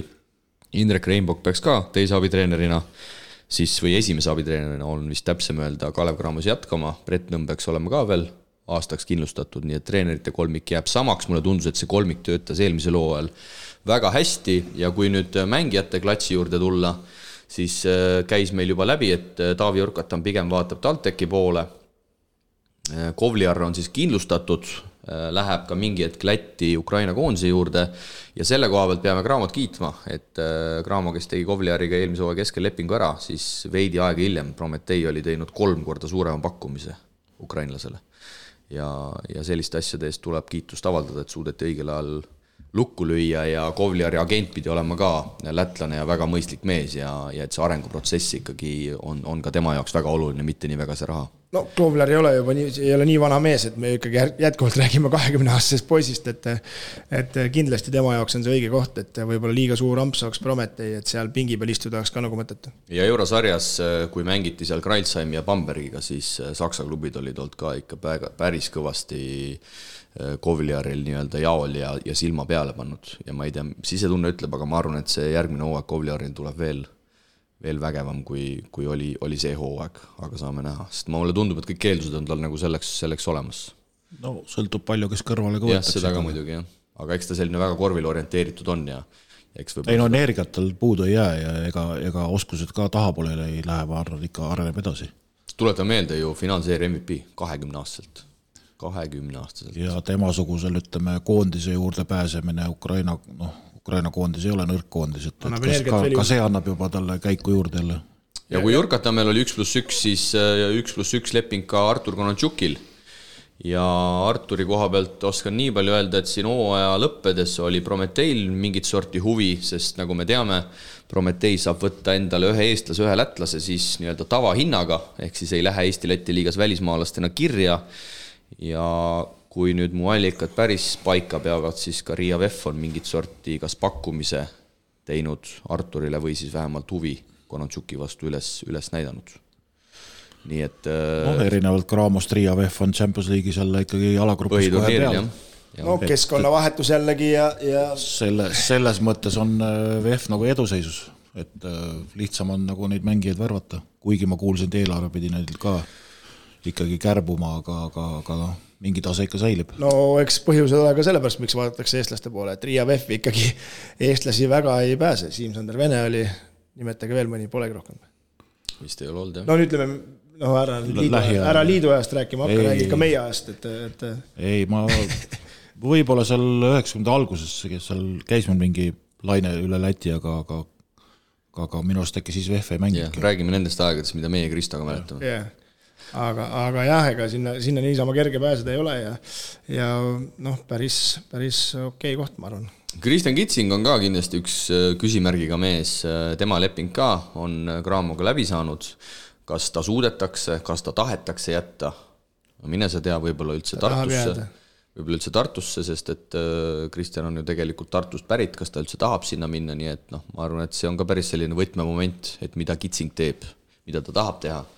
Ja nagu ma ütlesin, kas Graamo tahab ta jätta, suudab ta jätta, teades seda üsnagi jõulist hinnalipikut, mis Kitsingul ka on ja nagu enne sai ju Karl-Johan Lipsu osas räägitud, need 4-5 Eesti passiga on ikkagi väga, väga hinnas siin liigas, et need saavad siin natukene sellist puhkeaega rahulikult võtta, et neil ei ole kiiret, et kuhugi ikka saavad. Just, et saavad natukene mõelda elu üle järele.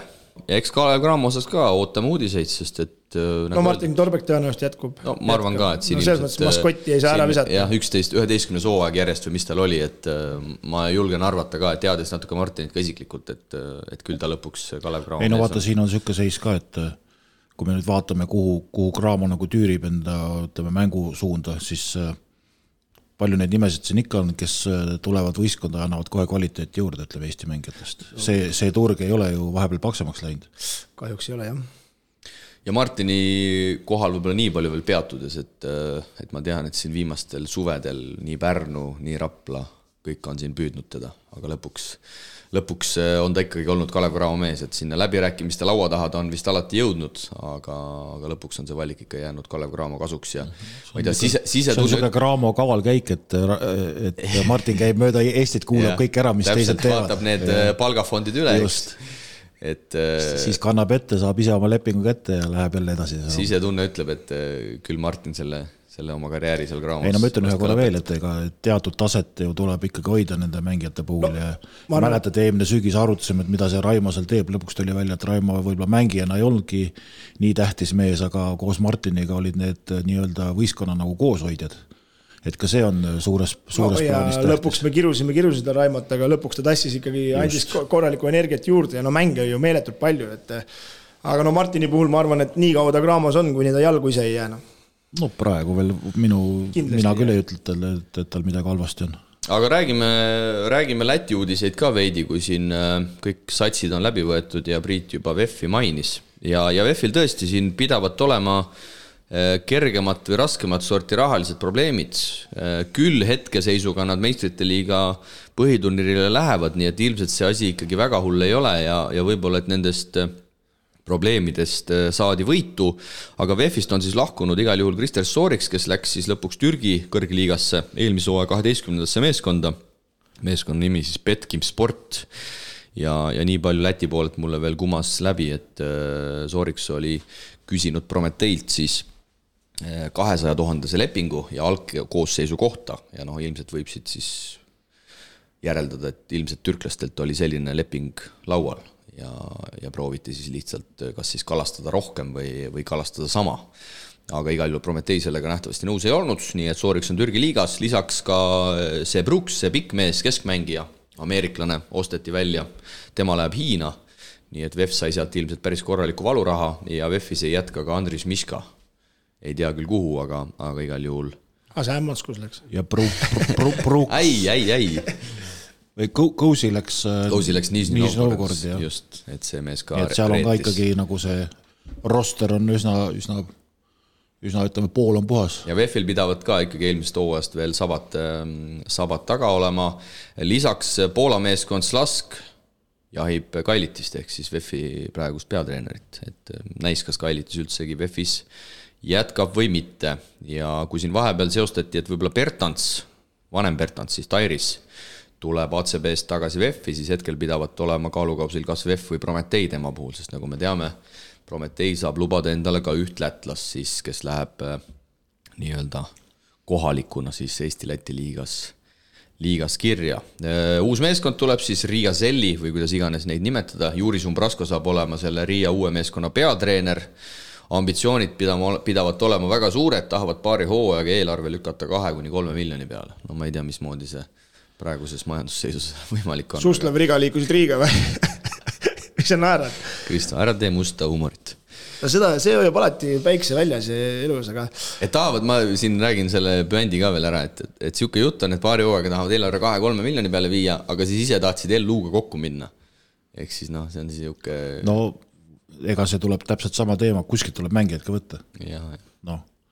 Aga LU ütles... Ma ei ütle, et LU ütleme, nüüd on tasemel või sellisel tasemel mängijad. Aga seal on mängijad vähemalt. Aga seal on vähemalt mängijad olemas. Ja nad toodavad mängijad.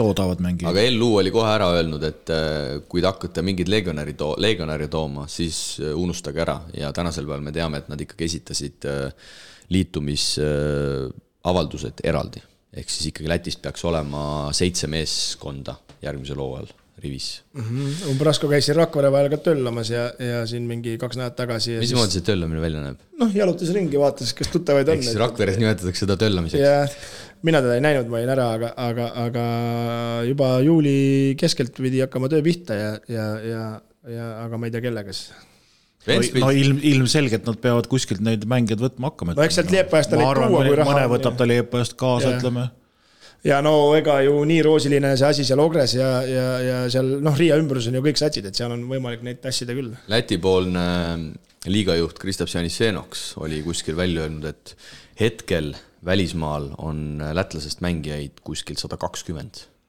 No see on koos üliõpustega. No seda küll, aga ma ei tea, lööme oma numbri kokku, ma arvan, et ma ei tea, palju me siin kokku saame, nagu vahet ei ole palju neid seal, aga reaalsus on see, et 120. 10 tuleb ära. Ei, no meil on ikka rohkem, ma arvan, meil on mingi 50-60. Tohho hullu. Kus sa neid nii palju nüüd võtad siis? Ma räägin meesmängijatest. Meesmängijatest, ma mõtlesin. No palju meil, ega meil neid naisi nüüd nii palju. Ei, ma mõtlen neid U14. Sul on mingi oma koefitsient. Ei, okei, neid on, aga... Neid töllerdab ringi, mõndas nimes ei teagi, tulevad ei, okei, seda küll, jaa, aga okei, isegi kui need on 50-60.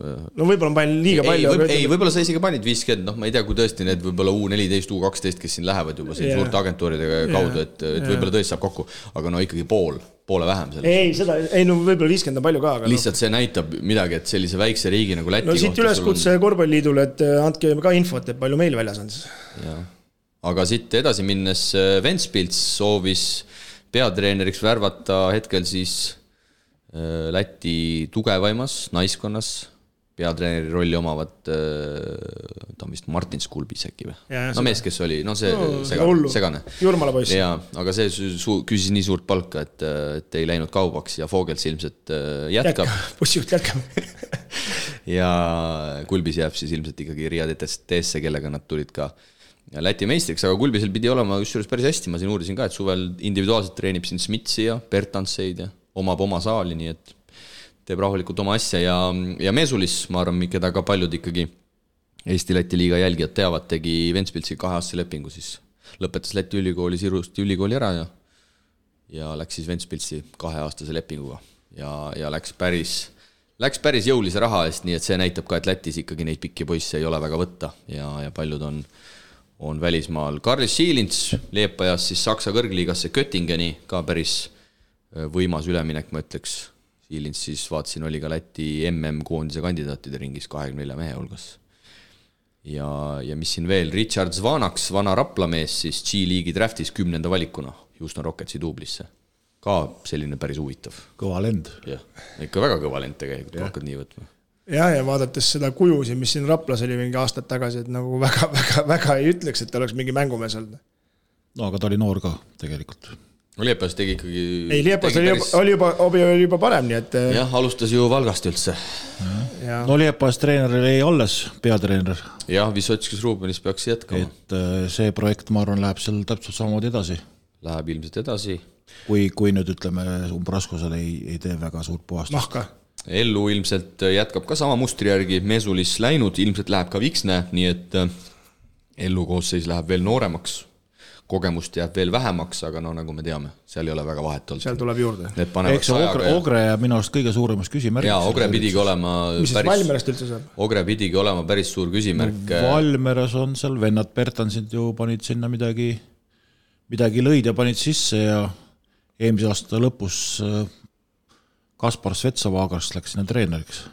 Ja Vetsvargas lõpetas karjääri. See noor kutt või? Ja see, kes seal Graamo vastu veel pani selle...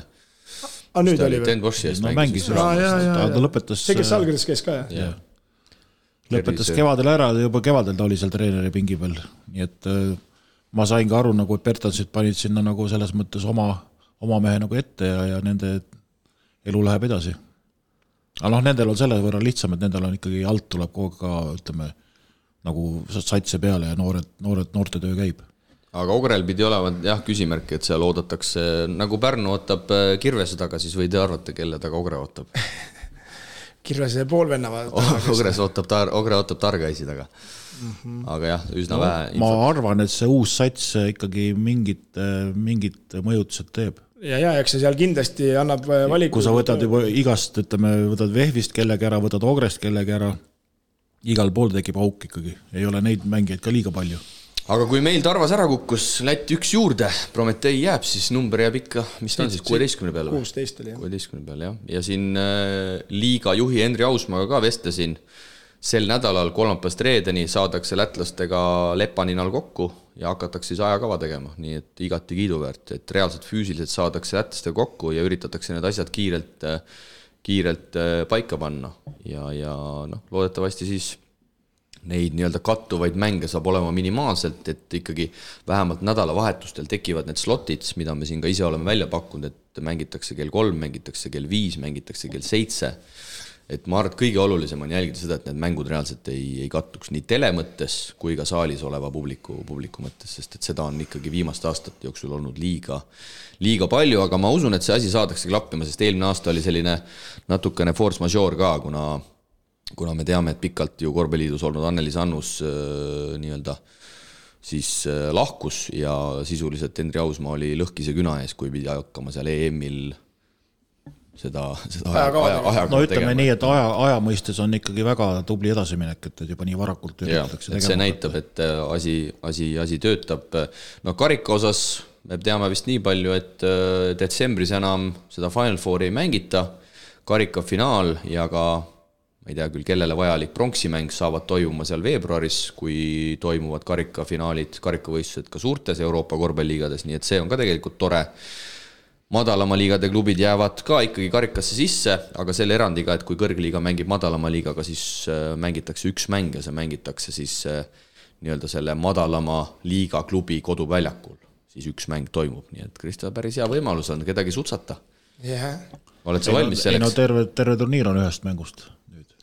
Ei, minu teada, kui on ikkagi kõrgliiga omavahel, siis ei ole. Kõrgliiga omavahel, siis on ikkagi kodusvõõrsil. Ja siis on kodusvõõrsil, aga madalamatega tehakse. Et siis on ainult üks mäng ja selle madalama kodus. Et ei oleks seda, et mängitakse üks mäng ära, antakse loobumiskaotus ja et neid selliseid ikkagi mõttetuid pakke ei oleks liiga palju. Siin kui vaatad võistkondade kiirus komplekteerimisele, siis siin septembris Karud on praegu ikkagi stardis on esikohal. Siin saaks ju septembris kohe kellegi Keila mütsi pähe tõmmata. Kohe saate Kastane areena täis müüa. Jah. 20 euri pilet. Hooaja eelarve kohe koos. Julm, kus neid täismaja mänge hakkab tulema sel hooajal Kadrinal. Need kõik Tarva 50 fänni tulevad ka. No kuule, kui teil ju eelmine aasta loosiga näkkas, et te oleks Tallinna Kalevi peaaegu selle aastal võiks saada Tallinna Kalevi ära võtnud. Miks mitte? No vaatame. Aga jutte tuli oma jagumehed siin circa tund 15 juba. Eesti liiga jutt on täis tiksunud, nii et jääme siis ootama. Midagi on päevavalgele tulnud, kindlasti väga palju on alles juhtumas, sest et meil on ikkagi käes juuli algus, nii et paneme siit edasi ja võtame ette siis vahepeal euroliiga tandril toimunu. korvpalli euroliiga kuumimad teemad aitab mängumeestel teieni tuua Eesti Kütusepank. Terminal Oil. Eelmisel hooajal Real Madridi võiduga lõppenud korvpalli euroliigas on samuti käimas vilgas suvi, kui rohketel üleminekutel on olnud kohati üsna keeruline järge pidada ja enne kui võib-olla nende üleminekute juurde jõuame, siis vaatame üle üldisemad uudised. Samad 18 meeskonda siis jätkavad ka järgmisel hooajal liigas mängimist. Gran Canaria Eurocupi võitja otsustas siis ikkagi majanduslikel kaalutlustel mitte mängida, lisaks ka logistilistel kaalutlustel. Žalgirise tegevjuhist Paulius Motejunasest saab siis uus euroliiga tegevjuht, Spodiroga jätkab euroliiga presidendina ja üks ka oluline muutus veel. Minu palju nõutud play-in siis tuleb ka euroliigasse, ehk siis 7-10 meeskond põhiturniiri järgi mängivad omavahel play-in turniiri ja kui ma nüüd õigesti aru sain, siis saab see toimuma niimoodi, et 7-8 mängivad omavahel ja 7-8 koha kaotaja mängib siis 9-10 koha omavahelise mängu võitjaga ja sealt siis tuleb nii-öelda see viimane pääseja. Said Kristo pointist aru? Et 7-8 mängivad, võitja on igal juhul play-offis ja siis selle mängu kaotajal on veel võimalus ka pääseda. Ehk siis, kui sa ikkagi 7-8 jääd, siis sul on kaks võimalust. Sul on nii-öelda üks eksimisruum, et sa võid esimese tappa. Päris teraval on ikkagi kohe ammussid lahti. Ammussid läbi, ja 9-10 siis nii palju eksimisruumi ei ole, nemad peavad kõigepealt selle esimese mängu võitma ja siis võitma ka selle 7-8 kaotaja ja üsna loogilist pidi siis see mäng toimub selle kõrgema asetuse koduväljakul. See oleks võinud isegi natuke suurem ring olla, sellepärast, et praegu nii-öelda tekib huvi ainult 2 kohta nagu veel püüda, 9-10. Et oleks võinud olla näiteks kuni 12, nii et ei tekiks seda turniiri lõputunnet, et mõned võistkonnad annavad mänge ära niisama.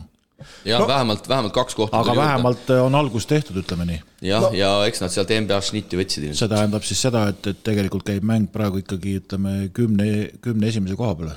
Täpselt. Nojah, teine variant olekski olnud see, et 7-8 saavad ühe mängu ja võitjad lähevad play-offi, siis 9-12 ja 10-11 oma vahel nagu. Aga nii on ka päris okei, see tavaliselt see 2 kohta ongi ka päris nibin-nabin alati, see on üks võit või niimoodi jääb see vahe ja surnud ringiga välja jäädud, et see on ka okei. Ja et ma ei unustaks, siis euroliiga, tütarliiga Eurocupi osas tehti siin ka muudatused, kui eelmisel hooajal veel play-offi pääses mõlema alagrupi 8 paremat, siis nüüd pääseb mõlema alagrupi 6 paremat, ehk siis see sõel läheb tihedamaks ja alates poolikutest, poolfinaalidest pole siis nii-öelda seda äksurma, ehk siis ei otsustata asja ühest mängust, vaid mängitakse 3 parim. Ja alagruppide esimesed 2 paremat saavad siis otse veerandfinaali, ehk siis, mis ta on siis 3-6, 4-5 mängivad siis risti, siis veerandfinaal pääsu peale.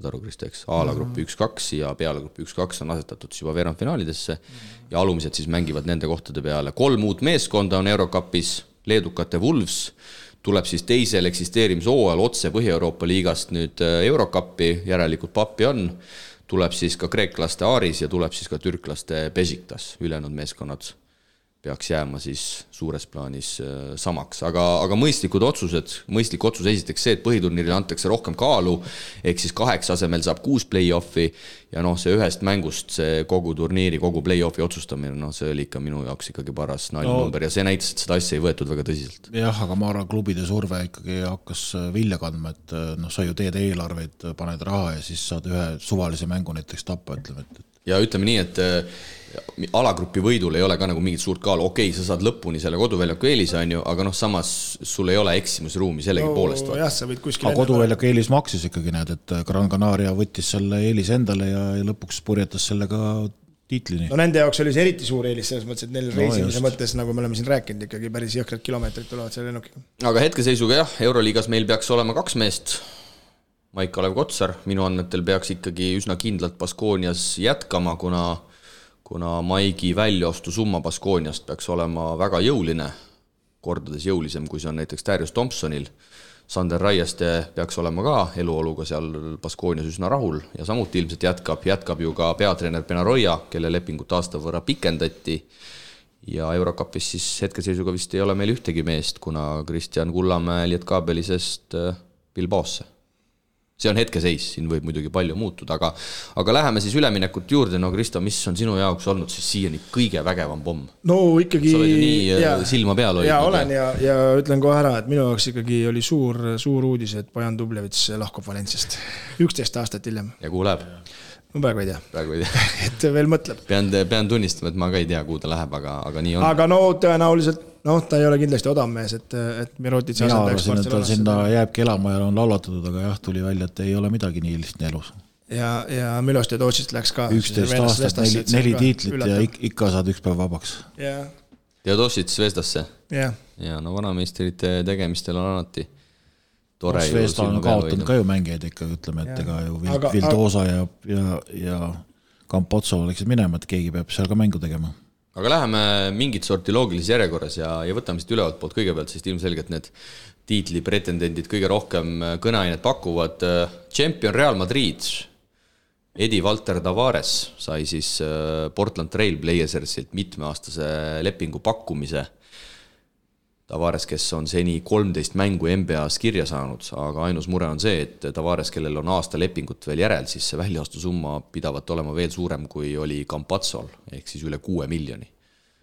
Et ilmselt siis ikkagi Tavares peab selle aasta veel ära kannatama, ootama ja siis saab juba tasuta NBA-sse minna, sest ausalt öeldes ma ei ole küll eriline NBA fänn, nagu ilmselt paljud kuulajad teavad, aga ikkagi huvitav oleks näha Tavarest ennast uuesti NBA-st proovile panemas, sest kui ta seal mängis need 13 mängu, siis ta oli ikka ülimalt toores ja just see nii-öelda korvi alune finishing ja see visete lõpetamine jättis sel tasemel kõvasti soovida, nii et tegelikult oleks päris pull nagu vaadata, mida ta seal NBA-s suudab. No muidugi mina euroliiga fännina tahaks, et ta muidugi liigasse jääks, aga nagu me siin viimaste päevade sündmuste näol oleme näinud, siis see lootus, et NBA rahaga euroliiga staar ära ei tõmba, see on ikkagi selline märg unelm. See on jah, kahjuks need numbrid on hoopis teised ja see kindlus on ka, aga ta üldiselt tuleb päris kiirelt tagasi, kuigi ma siin natukene suve lõpus, kui see NBA finaalid ja värgid käisid ja siin natukene sellega ennast kurssi viinud, et ennustavad, et 10 aasta pärast Euroopa mängijad ruulivad NBA-s, nagu hetkelgi ütleme, et top 5 on 3 parimat mängijat.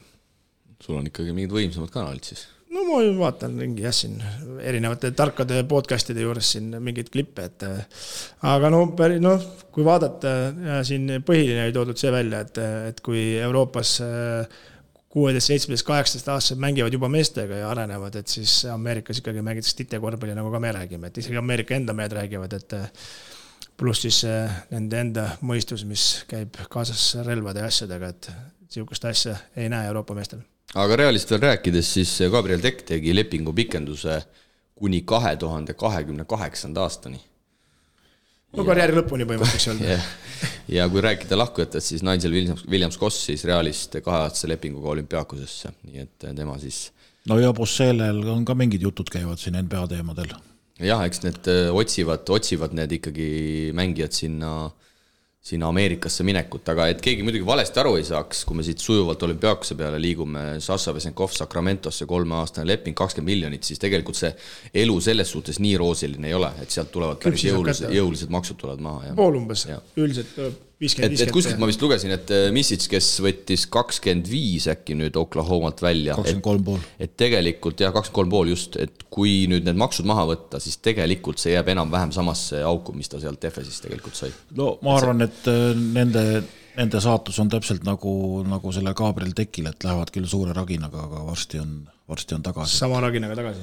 Et nagu need stiilid minu arust sinna NBA-sse nende puhul nagu väga ei sobi. Saame näha, jah, ma isiklikult Misicisse on mul rohkem usku, sest ta on selline suur tagumine, aga see, kuidas Vesenkov tõesti oma kaitset seal peidab ja see väga palju Vesenkovit saab olenema sellest, kuidas ta selle kaugema kaarega kohaneb ja kui hästi ta sealt sisse viskab. Nii lihtne see ilmselt saabki. No jah, ja ütleme, kui me ikkagi vaatame neid Vesenkovi kohal olevad neid mängijaid, siis väga ei näe tema puhul seda, et ta nagu arutult ringi jookseks ja peale paneks, et seal võib paha tuju peale tulla, 3 minutit jooksed ja ühe korra palli saad, et seal slowcast ei ole. Jah, et seal on selle mängu võlu, et kui sa ikkagi oled meeskonna number 1 staar, siis on seda muidugi kõike võimalik teha, aga vaatame. Ma ei ole selles Smithis ka nii kindel, okei, keha ja kõik asjad on olemas, aga ma tahaks näha, milline Ameerika talle söötu annab, kui Mitsis hakkab üksinda põrgatama ja palli tagasi ei anna, nii et saame näha. Saame näha, jah. Igal juhul mõlemal mehel siis 3-aastane leping. Aga kas see Campazzo nüüd on ikkagi Realis on juba kindel või? Peaks olema, aga ametlik uudist ei ole tulnud. Aga... Ja treener ei ka paika, eks ju. Ja. Nii et selles mõttes on see võistkond nagu ikkagi ja alt tuuaks jälle, ma sain aru, paar noort ka veel peale, nii et täitsa toimiv süsteem. Täitsa toimiv süsteem ja kui veel olümpiaakosel peatuda, siis nagu... Adam Hanga läks minema. Adam Hanga läheb ilmselt ja Bayernisse, siis Pablo Laso rüppe. Laso siis võtab ka uuesti Marsali kepi euroliigas kätte ja hakkab siis Bayernit juhendama, aga olümpiaakose kohal ikkagi on selles suhtes murekohad, et Vesenkov läks juba ära. Slovkast seostatakse ka siin vanasõbra Obradovitsi ja Partisaniga, et siin ilmselt lähipäevad toovad Slovkas osas ka uudiseid, aga selles suhtes on ikkagi pull seda euroliiga turgu jälgida, et hooaja keskel kõik mängijad nagu jumaldavad neid klubisid ja teevad siin mingi Twitteri postitusi, kui imeline kõik on ja kuidas ma armastan seda klubi. Siis tuleb suvi kätte ja kõigil on uued tuuled ja papp on nii silmad ees. Seda on nagu naljakas vaadata, minu just Slovkas kuskil millegi rääkis, et olümpiaakus on minu armastus ja minu süda ja minu hing ja nüüd siis ütleme siin flirdib Partisaniga ja nii edasi. Võib-olla vaata, kui see on leping tehtud, siis äkki pead ütlema seda. Ei, muidugi pead, ma saan aru, see on kõik, see käib mängu juurde, aga seda on lihtsalt nagu koomiline tagantjärele mõelda. Kui ta seda ei ütleks, siis ta vist Kreeka vahel väga lihtsalt ringi ka ei käiks, aga tundub jah, et nende euroliiga vendadega on täpselt nii, et... Kus tuul puhub? Ei, nojah, kui kevadel juba mätas hakkab kuivaks minema, sa hakkad liblikad ringi käima, siis vaatavad, kellega mätta peal istuda, et...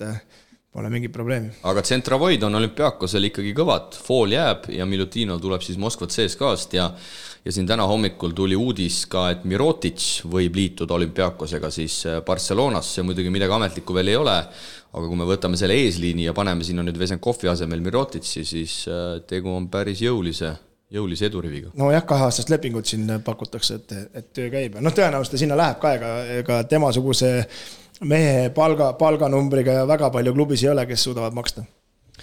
Jah, nii et olümpiaakos ilmselt ikkagi on kokku vanemas taas päris jõulist meeskonda, aga eks see Slovkase jäämine saab olema oluline, sest tegu oli ikkagi A ja O-ga, kes seda asja seal orkestreeris. No väike trivia ka, vaatame, kui hästi te siis siin olete orienteerunud vahepeal välismaises meedias. Enim mänge sel hooajal mänginud Euroopa klubid ja kui palju? Sa mõtled kõikide siis... liigade peale. Okei, see läks kohe nagu ärkasid.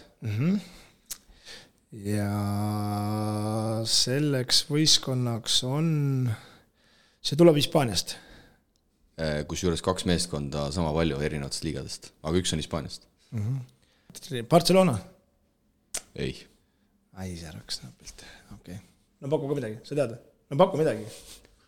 Ei oska midagi. No Kalev Cramo ei ole see kindlasti seal... No palju seal Hispaanias siis sa põksid Barça ära ei olnud, mis see teine võib olla siis? No Real. No Real, jah.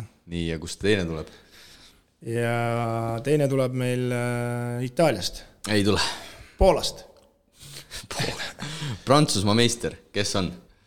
Monaco. Mõlemad Realiga 88 mängu sel hooajal said kokku.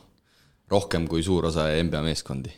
Nad panid ju pikad seeriad ka ju. Just, Monaco vaata võitis, eks Real jõudis... Barsat ilma aega pakkusid, ta juba sai 3-0. Aga Barça ei jäänud kaugele maa, 85. Kaugele ei saanud jääda, jah. Žalgiris 84, Virtus 82, Milano, Maccabi 80, teised juba vähem. Karm. No jah, see on ikka... No mis seal oli? Itaalias lõppes vist 23 juuni. See oli 3-4, eks? Jah. Milano võitis siis viimase mängu kodus Virtust ja 4-3, nii et teist hooaega järjest tuli Milano meistriks, aga Monaco sai siis esimese Prantsusmaa liiga tiitli. Nii et Prantsusmaa sai ka uue valitseja ja üsna kindlad seal selle Vembanyama Metropolitani võtsid maha ja Monaco ambitsioonid euroliiga mõttes on ka ilmselt ikkagi endiselt suured, iseasi, kas nad seda suurt kolmikut suudavad kõiki jätta. Pean silmas siis Jamesi, Okobot ja Lloydi. Kui vahepeal oli küsimus, kas treener jääb või jää, siis nüüd ikkagi treener jääb. Ja pigem Šaša Obradovitš vist ka jääb, aga jää Sarunas Jassikevitsus. Kas tõmbasid Kristo kodus ka lipu poolde? No tõmbasin jah, ja siin jutud viivata Memphisesse, millesse ma väga ei usu, et vaatame. Ja asemele siis endine mängumees klubi üks legende, ma ütleks Roger Grimau siis 2-aastase lepinguga. Eks see ilmselt näitab ka, mis tasemel praegu siis see Barcelona rahakott natukene on. Mitte, et Grimau kindlasti paha mees oleks, aga lihtsalt, et tema hinnalipik kindlasti ei ole kaugeltki mitte see, mis oli Jassikevitš. Sealt uudisest luges välja, et treeneri palgaks oli 600 000 maksimum ja selle peale Jeska ütles, et Tšobak 2 miljonit tal olnud. Ja mis siis Jassikevitšu seal 3 hooaega näppude vahele jäi? 2 Hispaania liiga tiitlit, 2 Copa del Reid, 3 euroliiga Final Fouri, aga mitte ühtegi tiitlit ja lihtsalt ära märkides Barssal läks aega varasemalt enne Jassikevitsust 9 aastat, et võita 2 Hispaania liiga tiitlit ja 8 aastat, et võita siis 2 tiitlit ja 2 karikat. Ehk siis kui sa võtad nagu numbrite mõttes, jätame selle euroliiga nüüd selles mõttes kõrvale, et tiitlit ei tulnud, siis tegelikult Hispaania mõistes ta tegi ikkagi päris korraliku seeria ja päris korraliku rea. No jah, siin võiks öelda selle Ante Kompu sõnad, et kas sa tahad öelda, et kõik ülejäänud siiski ei võida, et on nüüd ebaõnnestujad, et tegelikult ma arvan, et lootused olid või need ootused olid liiga suured lihtsalt tema jaoks peale pandud, et see sats oli ka okei, aga samasuguse sats on veel iga aasta ju vaata ja ega see kerge võit ei ole. Sellest me mööda vaadata ei saa, et euroliigast ta põles ikkagi. 3 aastat ja 3 ikkagi põlemist. Jah, ega Barssa teeb ikkagi eesmärke mitte ainult oma liiga peale, vaid ikka euroliiga peale. Ja peame tunnistama, et teine võistkond ju Real ikkagi võttis tiitleid, et euroliigas ka, et selles mõttes jah, see on kõige valusam põleg, ma arvan. Ja sellised asjad jäävad jah klubi nii-öelda kummitama ja sealt ikkagi meediast kumas läbi, et see lõpp ei olnud vist ka päris ilus, et seal natukene mindi vist omavahel veel lõpus nugade peale ka, aga las see jääb. Lähme siit edasi ja vaatame Partisani. Partisan oli siin juba täiesti tühjaks jooksmas, pean silmas eelkõige ameeriklaste osas. Okei, Mattias Lessort Panathinaikosesse lahkub, see on kindel, aga kui siin Kevin Panterit seostati juba Barcelonaga, siis Panter ikkagi Obradovitsi käe alla 8 aastaks vähemalt jääb ja üsna lähedal peaks olema ka lepingu pikendus Zach Lideiga.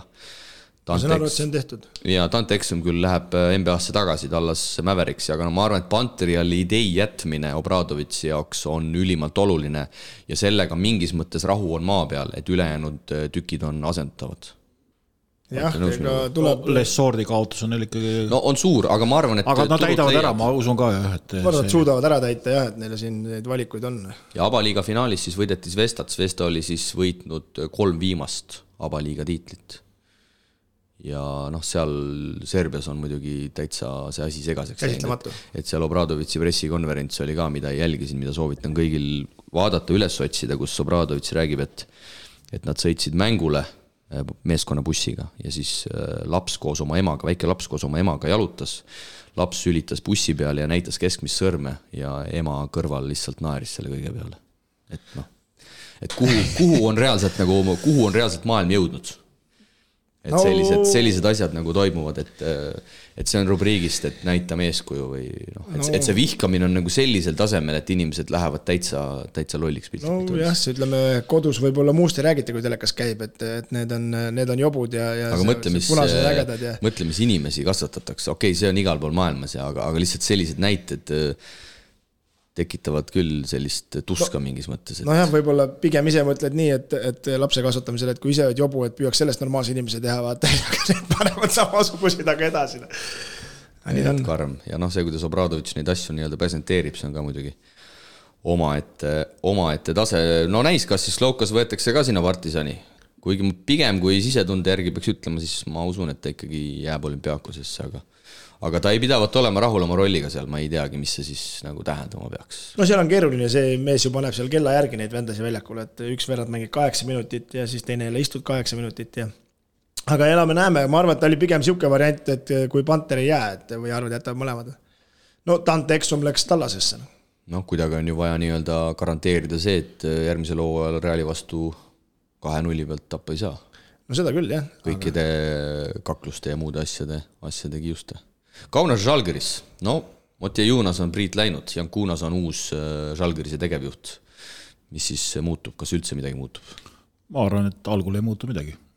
Üks Paulius asendab teise ära? üks Paulus läks ainult 9 aastaks esialgu, kuigi ta lubas pärast kandideerida. Ma saan et järgmine suvi tuleb mingisugune kandideerimise voor. Eelmine direktor sai lihtsalt aasta varem lahti. Aga ma arvan, et laias laastus ei muutu midagi, et võib-olla me hakkame seda alles talvel nagu nägema, et mingid muudatused on, aga praegu läheb sama hooga edasi. Aga teades Moti Juunas, sa vist võid öelda, et tegu on oma ametis päris tegija mehega. No kui sa ikka tuled 13 miljonist eurost võlast välja ja viid satsi, ütleme, euroliiga 8 hulka, siis midagi peab ikka oskama. Ja paned saalid täis regulaarselt. No ütleme nii, et mängumeeste jaoks muutus nii palju, et Kaunas Salgrisega meil side natuke nagu jahen. Ja, aga muud inside hakkab aga me saame kohe head office'ist otse. Ja hakkame euroliigast kohe otse saama. Vaata, et sa selle Bodiroga numbriga küsid, siis on lihtsam. Aga seal ju lugesin ka mingid, kui ta sai sinna, just rääkis sellest Kaunas Salgrisest ja asjast, et mis see number oli, algus oli mingi töötajaid oli 50, nüüd on, ma ei tea, 600 või palju seal töötab. Ei, nii palju vast ei ole. Või mingi suure number ütles igatahes, mingi päris jõuliselt oli tõusnud seal igatahes. Et kes kõik igapäevaselt töötavad, et see Salgrisse asi kõik töötaks nagu õlitatult ja vägev värk. Kas olete Karudega juba mingi tripi ka ära broneerinud? Ei, igal jullame. Kohe varsti peaks aega välja tulema. No siin ongi, et siin tuleb kiirelt tegutsema hakata, ega muidu ju võetakse need piletid ära. Aga rääkides Salgrise koosseisus, siis Nazmi Trulong on siis nüüd kindel, tuleb Milanost üle. See käis läbi meil ka siin viimases saates. Achille Polonara ja Isaiah Toomas on siis järgmiseks hooajaks väljas piltlikult öeldes. Toomas, kes tegelikult võib öelda, et tassis selle Leedu meistritiitliga Salgirise jaoks ära.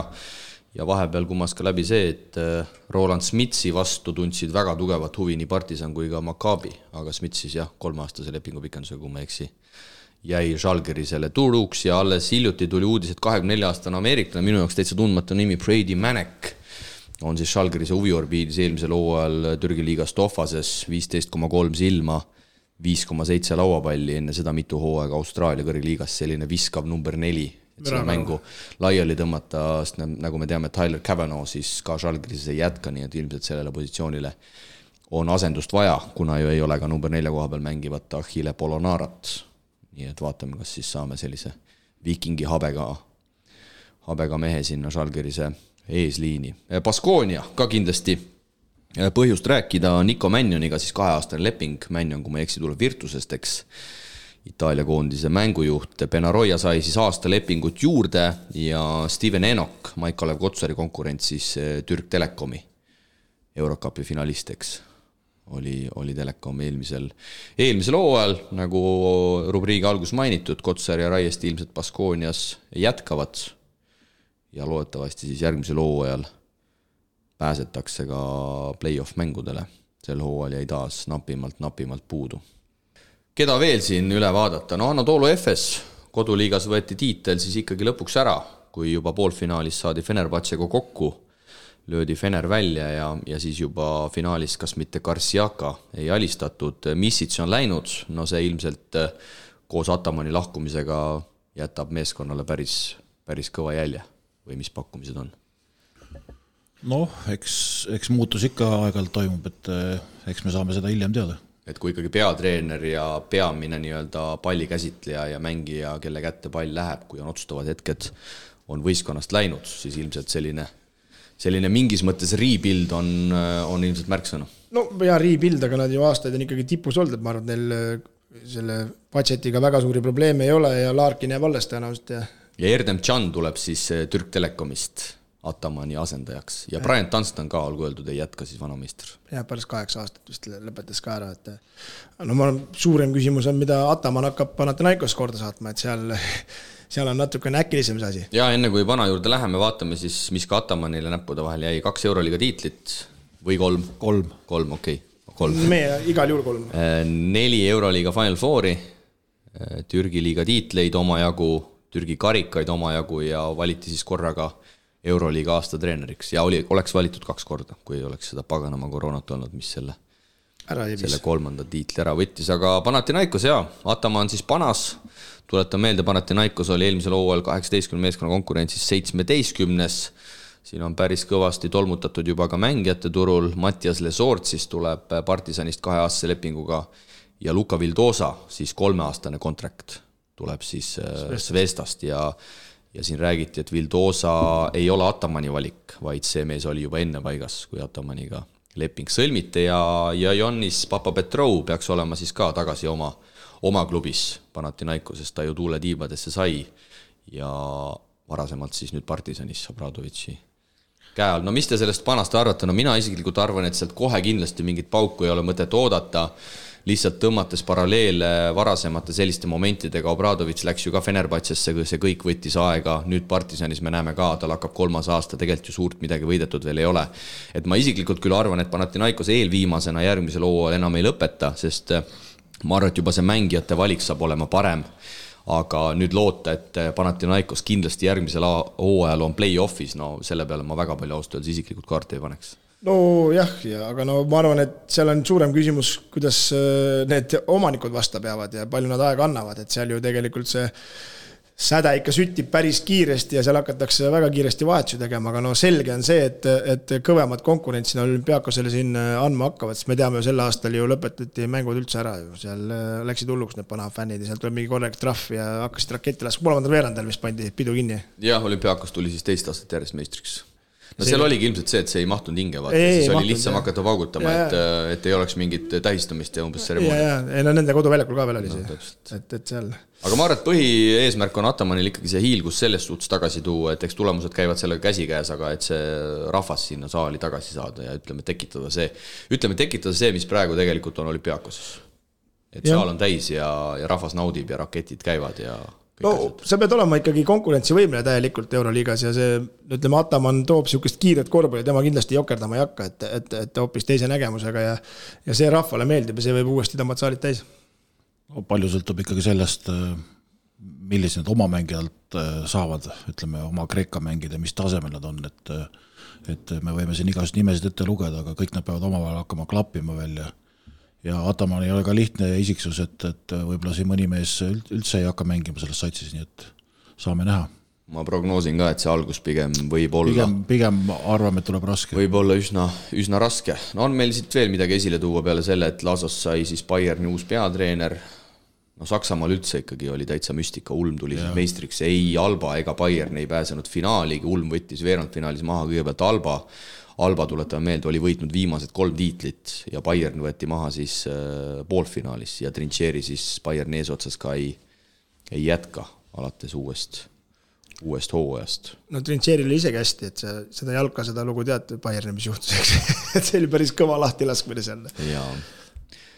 No Milanost me ka ei rääkinud, siin on spekuleeritud, et Brandon Davis lahkub Valenciasse, olgugi et tal on Milanoga veel lepingut aasta järel, räägitakse ka, et Kevin Pangos enam Milano särki järgmisel hooajal ei esinda, aga muidu üldises plaanis Milano kohta üsna vaikus, kui väljata ka veel see, et Shilesiga pigem pikendatakse, Shamon Shilesiga. No nende puhul on vaikus nagu selles mõttes loogiline, et nad alles lõpetasid tegelikult. Ja viimastena siis, 23. juunil siis oli see viimane Itaalia finaalmäng 4-3. Mängisid täisseeria, nii et päris karm. Päris karm selles mõttes, kui nad nüüd võtad nädala vabaks, juba peab koondis olema, kes lähevad MM-ili. Jah, ma arvan, et enamik mehed on kuskil jahi peal, kuskil Vahemeres veel. Et ei, no jah, nüüd lõpuks me jõuame nii kaugele, kui see nende mängude suurustest ja arvust räägib 88 mängu, me jõuame nii kaugele, et üks lõpeb ja järgmine hakkab, et vahet ei olegi. Ja pole siis ime, et euroliiga lõpp tahetakse teha Final Fouriga, sest ma arvan, et mängijate poolt kätte merd ei ole, et seal ka veel seeriat. See läheb liiga julmaks lihtsalt, see läheb liiga julmaks. Aga no see eeldabki seda, et hakatakse rohkem tegema mitmeaastaseid lepinguid, sest et lihtsam on maksta mitmeaastased lepingud, kui lihtsalt 6 aja pärast jälle uus vend võtta. Aga euroliiga on põnev ja tõotab tulla järjekordne tuline hooaeg. No üks küsimus ka ikka. No küsi. Sina tead, aga Kristo ei tea. Tel Aviv Maccabi sõlmis Eestis mänginud mehega lepingu. Päris üllatav kõik. Aga see on vahepeal juudi passi saanud endal muidugi. Anna hakkam vihjid andma, mängis Tartus. No tal on nende nimedega ju nii suured probleemid. Ise kui ta teab, siis ta ei... Will Raymond. See, kes läks Tartust, läks vist Göttingeni äkki Poloa pealt ja siis mängis Ventspilsit suuselt. Selline mees on nüüd Tel Aviv Maccabi nüüd on Maccabi mees. Päris üllatav. Aga no mul on ka väike küsimus, et mis seal Kail Kuritsil juhtus, seal läks kammima? Vot ei tea. Pasquali armastus tuli peale võib-olla. Ta on enne ka ju Zeniidis Pasquali käel mänginud. Kui ma nüüd puusse ei pane. Pasquali ikka alles, jah? Ei, oli see niidis oli? Jah, +3 peaks olema alles, jah. Aga, ärme sellistest kurbadest hetkest. Okei, aga üks küsimus veel ikkagi siis õhku, et kas Jaska saab euroliigas kuskilt uue töökoha või jääb ootele praegu? Ma ei usu, ma arvan, et ta on esiteks see, et esiteks juba ju meie parim insider Priit ütles golf on ju, see on juba pool sammu on tehtud ja ma arvan, et ta ei lähe mingi suvalise asja peale, ta on ikka nii kõva karismaga mees, et kui ta midagi valib, siis ta valib ainult mingit kindlat asja, ma arvan, et Pana ja Maccabi, Panas on Ataman, Maccabis on Katash, eks, ma ei usu, et ta jookseb kuskile, ma ei oska isegi praegu puusalt nagu pakkuda, aga Milanosse läheks? Ma ei usu eriti ausalt öeldes, sest et ta seal ei käi, vaata see tema karisma nagu kaasas, ma arvan, et ta ikkagi otsustab ka sellist asjade järgist, et aga miks ta peaks nagu tõmblema? Ei, ta ei peagi, aga ma arvan, et tema järgmine töökoht on siis 3 valiku vahel. No aga Maccabi, ta võib vabalt sinna Memphis abitreeneriks minna. Ja, aga Euroopas Maccabi, Real või Real kindlasti ei lasta või? Ei, mitte ei. No üsna loogiline oleks kas Panathinaikos, Maccabi või Žalgiris, ega siin väga, ma arvan, selles suhtes rohkem pole. Ma arvan, ikka ju tahad sinna minna, kus sa kunn oled. Ei, mina ütlen ikkagi, et Maccabi treener on praegu juba muretseb. Paar ebaõnnestunud mängu ja seal tehakse kiirelt. Tuuakse kohale. Võib-olla talle öelgi, et rahu, ootel, me varsti laseme selle lahti. Okei, nii. Aga mehed, kui küsimused on lõppenud, siis läheme edasi, meil hakkab saade vaikselt lõppema ja meil on jäänud veel üks rubriik läbi käia. Mängumeeste torumured lahendab Infralink. Koht, kus poolkõva toruga ei mässata. Usalda asjatundjaid kodulehel infralink.ee. Tänase suve erisaate üheks põhiteemaks on ka nüüd juba alanud koondise suvi kõikidel rinnetel, mis siis kulmineerub augustis toimuva olümpiamängude kvalifikatsiooniturniiriga siin Tallinnas, Tondiraba hallis, kui mu mälu mind ei peta, siis 12–15 august. Aga esimene periood on koondise suvel läbi saanud ja see oli selline, kuidas öelda, siis B-koondis või. Igal juhul trenni tehti, mängiti, kõigepealt kaotati siis Helsingis Lätile 17-ga, seejärel Soomele 9-ga ja koduväljakul Kalevi spordihallis siis kõigepealt võideti Filipiinide koondist 10-ga ja lõpetati siis selles suhtes väga positiivselt, et soomlased said meilt korraliku liftaka. Ja need samad soomlased olid Soomes ka? Jaa, aga seal vist 2 mängijat oli puudu, see selleks, meil oli ka omajagu mehi puudu, aga see oli vist Jukka Toial, kus juures üldse esimene võit Eesti koondise peatreenerina Soome üle. Ja sellest kirjutas ka, jah. Et ma arvan, et Jukkal endal oli see ka tegelikult ikkagi vajalik hetk, sest neid kaotusi, ma ei tea, ma panen peast mingi, palju neid võis olla. Need ikka oma jagu. Me oleme siin mänginud nii ametlikes mängudes kui ka, ütleme, sõprusmängudes. Ja nüüd tuleb siis koondise suve teine periood ja minu andmetel vist täna juba mingid mehed hakkasid füüsilise ettevalmistusega pihta. Ja osad mängijad siis tulevad vist hiljem, 24 alustatakse siis juba korvpalli poolega. Ja 12–15 on siis, nagu öeldud, seal Tondirabas turniir, kus siis on Tšehhi, Iisrael, meie ja Makedoonia. Kristo murelikuks muutsid? Ma ei tea, ma lihtsalt hakkasin mõtlema, et ma eriti palju ei näinud neid mänge, aga natuke vaatasin seda Filipiinidega ja siis Soomega mängu ja kuidagi ma ei tea, mingi... Ma Filipiinide mängul ma pean ütlema, et ma olin saalis, aga ma pean ütlema ka seda, et ma poolel lahkusin saalist. Sest et ma ei tea, kas see oli see, et pikk paus oli jäänud korvpalli vaatamisest, nagu saalis korvpalli vaatamisest oli jäänud, aga ma ei saanud sellest mängust nagu väga hästi sotti. Mitte Eesti poole pealt, me ei ütle mitte midagi, aga ma ei saanud aru, mis see Filipiinide koondis endast kujutas, et kas nad olid kuskil lennuki peal alles või olid nad teises ajavahes igades nii passiivset korvpallimängu ja mingit sellist täiesti seosetut umbluud nii rünnakul kui kaitses ma polnud ammu näinud ja me juhtisime seal üle 20 juba, siis ma läksin poolel minema, poolel ma küll tabasin ennast mõttelt, et ilmselt see mäng tasakaalustab, sest et tegelikult Filipiinidel nagu kehad olid nagu täitsa olemas, et ei olnud mingi lastekoondis ja lõpuks küll ma sain aru, et 10-ga selle mängu võitsime, Filipiinid tulid seal vist täitsa tegelikult mängu tagasi, aga jah, see oli kuidagi nii kaootiline asi minu jaoks, et ma lihtsalt poole lahkusin. Sama tunne jäi seal telepildil, aga kas see vastab ka tõele, et juba arvati, et Soome vastu on uus peatreener, et Andres Sõber oli hakanud üle saali juhendama võistkonda? Jaa, ma ise seda ei fikseerinud, sest et see oli alanud kusjuures Filipiinide mängu teisel poolel aga Andres oli seal vist kergelt nii-öelda abikäe andnud sealt platsi kõrvalt, et ta oli seal nii-öelda, kus see Graamo, vaata see VIP-sektor on seal platsi kõrval kohe, et Andres oli ikkagi võtnud kas nüüd jämedama otsa enda kätte, aga mis need vanad head olid, poole pealt ja 3 viga ja pane ja sõida ja oli hakanud mässama, et seal oli ja see oli kandunud üle ka ülejärgmise päeva Soome mängu vist. Aga ma ise seda muidugi ei kuulnud, ei näinud, nii et ma ei taha siin nagu mingit... Et Jukale ka siis head meelt peale seal vaikselt, aga ei, seda koondist vaadates siin ei tea, siin tõenäoliselt ei tea, keegi peab saama, sest et ega see valik meil jääb ka päris nukraks siin selleks lõpufaasiks, aga kuidas siis uut meest iseloomust, et Peter Carey Peeter pani paar kulpi seal mingitele mini-inimestele, aga kokkuvõttes kuidas võtate? Mini-inimestele, defineeri palun. Kes seal vastastel olid, aga ma ei tea, ma vaatan praegu Soome meeskonna koosseisu, Little Mirot on võib-olla ei, selles suhtes, et ma ei tea, keha oli ikka nõrk. Peter oli ikkagi vähemalt oli nagu selle perioodiga ta nagu läks edasi, et see kumas nagu nendest intervjuudest ka läbi, et see areng ja see oli nagu vist kõige olulisem, et see algus oli ju väga raske, kui Helsingis viskasime Lätile vaid 52 punkti ja lõpuks siis võitsime Soomet suurelt, et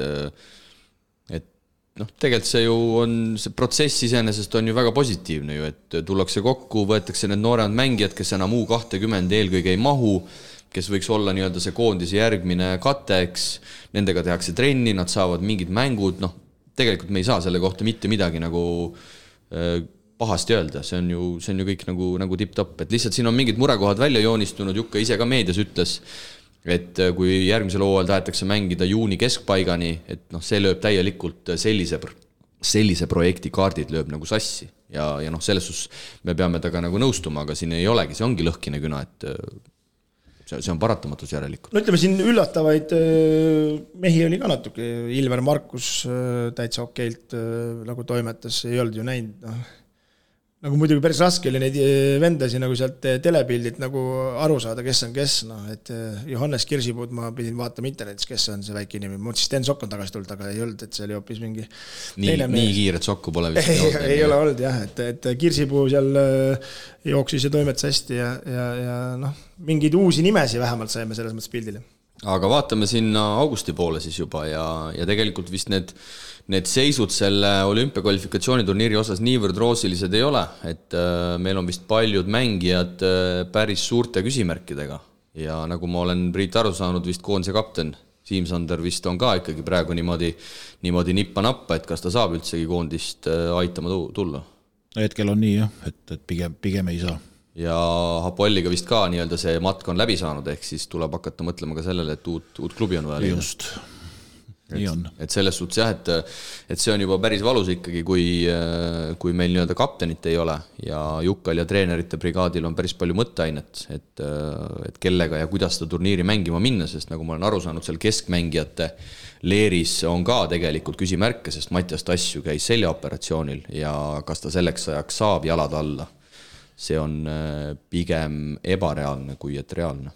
Sest ega meil seda, jällegi meil ei ole ju seda katet nii palju, et üks kukub ära ja kohe on järgmine asemele võtta, et meil ju sisuliselt tänasel päeval parandage, kui ma eksin, aga sellisel tasemel keskmängijaid ongi 3, Kotsar, Tass ja Nurger ja rohkem meil ju tegelikult sellisel tasemel nii-öelda mängijaid, kes on võimelised siis kandma ju ei ole, Mait Peterson U20, kes nüüd oli, on ju, ma julgen väita, et ikkagi ei ole veel valmis sellistes mängudes oma kohta ära täitma.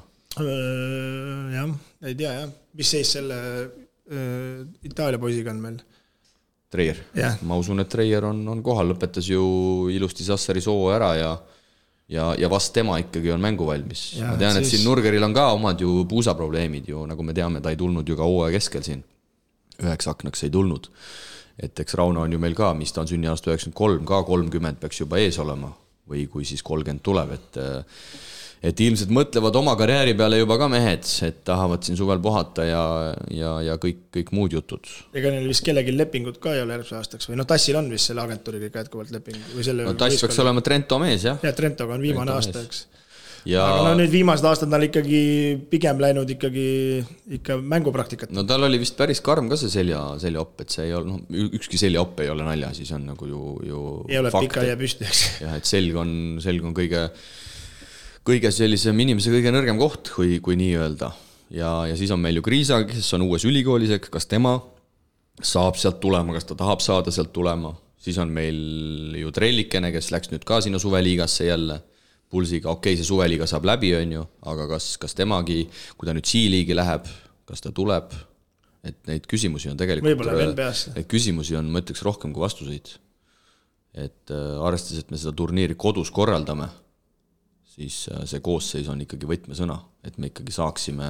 No ikkagi majanduslikult on meil vaja saal täis. Ja oma rahvani ka ikkagi tuua selle parima line-upi, sest see oli ju algne idee, et kui me seda teeme, et siis ikkagi rahvas saaks näha neid mehi, kes eelmisel aastal EM-il mängisid ja mängisid ikkagi ju mängulises mõttes suures plaanis hästi. Sul see hääletoon läks kuidagi nii nukraks. Jaa, aga paraku elus on võtta see, et see tuli nii ootamatult, et inimestel on oma plaanid tehtud, et ega see ei ole ka mängija poolt nii-öelda lihtne. Ei, seda küll, ja eks sellised vigastuste asju tuleb ka ette, aga ma arvasin, et pigem mingid eelkokkulepped on tehtud ja ma arvan, et need olidki tehtud, aga nüüd lihtsalt need asjad muutuvad elus väga kiiresti. Et siin ju näiteks Kristjan Kullamäe ka nüüd Hispaania kõrgliigas, eks Bilbao meeskonnas, kuigi Kristjan on alati olnud valmis koondist esindama ja ilmselt tuleb ka sel korral, kui saab tulla, aga jällegi tema vaatevinklist, eks uus meeskond, tahad olla kohe augustis kohal, kui võistkond alustab, eks ennast tõestada, tal on ju ka seal konkurendid Renfro, tal on seal see Puideti klubikaaslane Pantsar, rootslane, eks siis on seal üks veel ameeriklane, et see ju kõik see tõestamine ja asi hakkab ju kohe nii-öelda algusest esimesest päevast pihta, et ei tule niimoodi, et augusti lõpus tere, ma olen Kristjan, ma tahaks ka tulla. Ja kas sellel Kullamäel on siis see võte 2 selle Renfroga, see oli eelmises... Ja see oli Burgoses ka. Ja Burgoses ka, ja Renfro. Aga Renfro peaks olema ju päris vanameister, ma arvan 37-38 äkki. Ja. No nüüd on Kristjanil selles mõttes, et väike samm edasi tehtud, nüüd on seda mängukindlust saadud siin Eurokapis ja vaatame, äkki nüüd matab maa selle Renfro. Aga nii palju, kui linna pealt kuulda on olnud, siis tegelikult Kullamäele vist läks lepingusse sisse või oli kokkulepe, et ta saab mängida nii Hispaania liigat kui ka eurosarja. Aga Bilbao ei saanud kuskil eurosarja, et ma ei teagi, mis sellest nüüd saab. Et iseenesest tal on ilmselt võimalik sellest lepingust taganeda, aga kus sa enam taganed. Et nad pidid vist mängima... Ma ei tea, ma võin nüüd eksida, kas meistrite liigat või Eurokappi. Nad tahtsid midagi mängida, aga minu teada ei saanud kummalegi peale. Et eelmisel hooajal siis 18 võistkonna hulgas olid nad 12. Ja Bonsarnau siis, mäletame võib-olla Valenciast, kui nad euroliigas olid, on siis seal peatreeneri rollis. No Bilbaos tundub, et tehakse üsna uus algus. Et tagumisi võeti seal kõik uued peagu. Ja pigem eelarve poolest jäävad nad sinna Hispaania tagumisse. Selles mõttes on Kristjanil rasked hetked, et hea oleks olla kohe algul kohal ja joone peal. Ja siin tuleb kohe ikkagi jalg ukse vahel lüüa nagu Lietkabelis ja siis on juba see Hispaania turg ka jälle lahtine. Vaatame põgusalt üle ka järelkasvu koondised. U20 siis, nagu öeldud, läheb laupäeval siis A-divisioni mängima. Mitte laupäeval ei lähevad juba varem, aga laupäeval hakkab Serbiaga pihta. Eesti ajärgi kell 1 peaks see mäng toimuma siis Heraklionis. Ja mängiti siin Põhjamaade meistrivõistlustel. Kõigepealt võideti Soomet, kui ma eksi, siis kaotati Taanile, siis võideti Norrat, siis poolfinaalis kaotati Islandile 78-85 ja pronksi mäng Soomega jäi ära, sest et seal oli olnud mingi case, et Soome mängis nii hilja õhtul ja siis pandi see mäng järgmise hommiku 9. Ja siis seal vist Soome ja Eesti pool otsustasid, et nad seda mängu ei mängi. No Serbia, Hispaania, Montenegro. Hispaania tuli eile U19 maailmameistriks. Päris ilus. See on tõesti ilus, aga mis see meie vaatest lubab laupäevaks? Samad venad tulevad, jah? Ei, ma lihtsalt tõin, ilmselt samad vennad ei tule. Veel paremad 20 aastat. Ma ei tea, võib-olla mõni sealt tuleb. Mõni üksik, ma arvan, võib tulla. Kuigi ma ei näinud, ütleme, seal väga niisugused kehasid. Et võib-olla mõni aasta noorem tuleb, kes seal mängida ei saanud. Nojah, nagu see ennem sai öeldi, et kui Varrak ütles pärast Norra mängu, et meid Norraga ei tasu võrrelda, et me oleme ikkagi sammu ees ja vaatame Islandiga ja siis mina ütlen, kui me hakkame Islandiga ennast võrdlema siukse koosseisuga, siis on ka ma sooviks lihtsalt kindlat meelt sinna Greta saarele. No tuleb esimesed 3 mängu üle elada ja siis tuleb tähtis mäng. Süsteem on naljakas. Süsteem on selles suhtes hea, et sõna otseses mõttes kobistad kuskil turniiri keskel ühe mängu ära ja püsid. Ja see on kõige oluline. ütlen ausalt, seda on nagu kole öelda, aga saagu kas või kolakad seal tuleb 3 esimest mängu üle laada. Aga võitku kuskil see islandikene ära näiteks ja jäägu sinna püsima sinna A-divisjoni ja kätel ei kanna, kui tagasi tulevad, aga tipp-top selles suhtes. Kui me saaks nagu ikkagi nüüd jääda aga me võtame ühe mängu juba alagrupis ära, sisemängu juba peale või? Kusjuures see ka ei aita, see ongi nagu kõige. Ainuke variant on see, et saad alagrupist edasi, siseb peale või? Ei, alagrupis saavad kõik edasi selles suhtes. Vahemäng on kõige tähtsam. Seal on niimoodi, et kõik lähevad edasi, ehk siis kui sa jääd alagrupis 4. sa mängid mingi alagrupi esimesega ja siis sealt hakkab nagu minema. Vanasti oli niimoodi, et kui sa jäid alagrupis viimaseks, sa kukkusid sinna viimasesse 4-kusse ja kui sa sealt 2 hulka ei saanud, siis oli naksti läinud. Okei, ütleme nii, et sa jääd alagrupis viimaseks, sul on ikkagi võimalik tulla Euroopa meistris. Aga nüüd on, selles mõttes on hea, et meil on nii raske alagrupp, et teistest ei pruugi üldse nii tugevad vastased tulla. Saad 3 head mängu, valmistad ette. Et süsteem on selline, tuleb kohaneda. Aga miks me eelmine aasta rääkisime, et see A-divisjoni minek on tähtis, on see, et nüüd nad saavad ennast reaalselt võrrelda parimatega, kes Euroopas on vastu tulevad. Ja siis selguvad osadel meestel tõehetked. Ma loodan, et see kannab kuskil üle ka, et saaks neid mänge vaadata. Nii kiirelt A-alagrupp, Belgia, Iisrael, Itaalia, Türgi, siis on meie alagrupp, B-alagrupp, siis on C on Horvaatia, Kreeka, Leedu, Poola ja D on Prantsusmaa, Saksamaa, Island, Sloveenia. No kui nüüd kõik nii-öelda need loogikad, mis korvpallis on, et B läheb D-ga, siis me peaks ristuma Prantsusmaa, Saksamaa, Island, Sloveenia. No Island vaevalt nüüd alagrupp ära võidab, aga... No ilmselt Prantsusmaa selle alagrupi ära võidab, kui nüüd nagu... teadmata koosseis, aga lihtsalt teades, mis materjali on kasutada. Jõuame jälle sinna Prantsusmaa, Hispaania või U19 ka. Aga ütleme, kui me võib-olla vaatame selliseid jõukohasemaid vastaseid jällegi teadmata koosseisu, siis ilmselgelt see Island seal D-alagrupist, kellele me nüüd 7 kaotsime, kes meile veel siin jõukohane võib olla, ma ei tea, Belgia, sest et Iisrael on alati kõva olnud viimasel ajal. No Sloveenia ikkagi on päris kange korvpalliriik, ma ei tea. No ühesõnaga tuleb oma alagrupp kinni panna, saame Islandiga mängida. Jah, tuleb Hispaania ära võtta, Serbia ära võtta, Montenegro ära võtta. Siis mängime Islandiga. Jah. Selge. Ja siis on korras. U18 poisid siis lähevad B-divisjoni turniirile. Nemad mängisid ka Põhjameremaade turniiril. Said 1 võidu, võideti vist ka Norrat. Ülejäänud meeskondadelt saadi kaotused, viimane mäng Soomega jäi ära.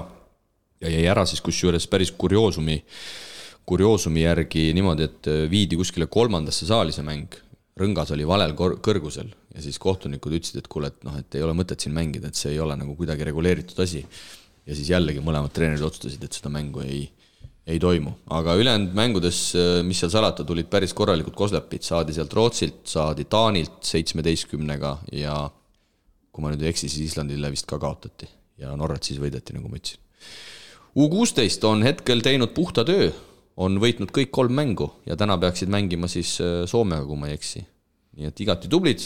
U18 tüdrukud on esimesena juba EM-i alustanud, kõigepealt võideti avavoorus Slovakkiat, aga eile saadi päris korralik kaotus Bulgaariat ja kusjuures ise suudeti visata vaid 37 punkti, viimasel veerandajal 2 ja Bulgaaria viskas siis 57 Bulgaarias, see turniir ka toimub ja tüdrukutel alagrupis veel lisaks on Rootsi ja Ukraina 2 tükki saab siis 8 hulka mängima.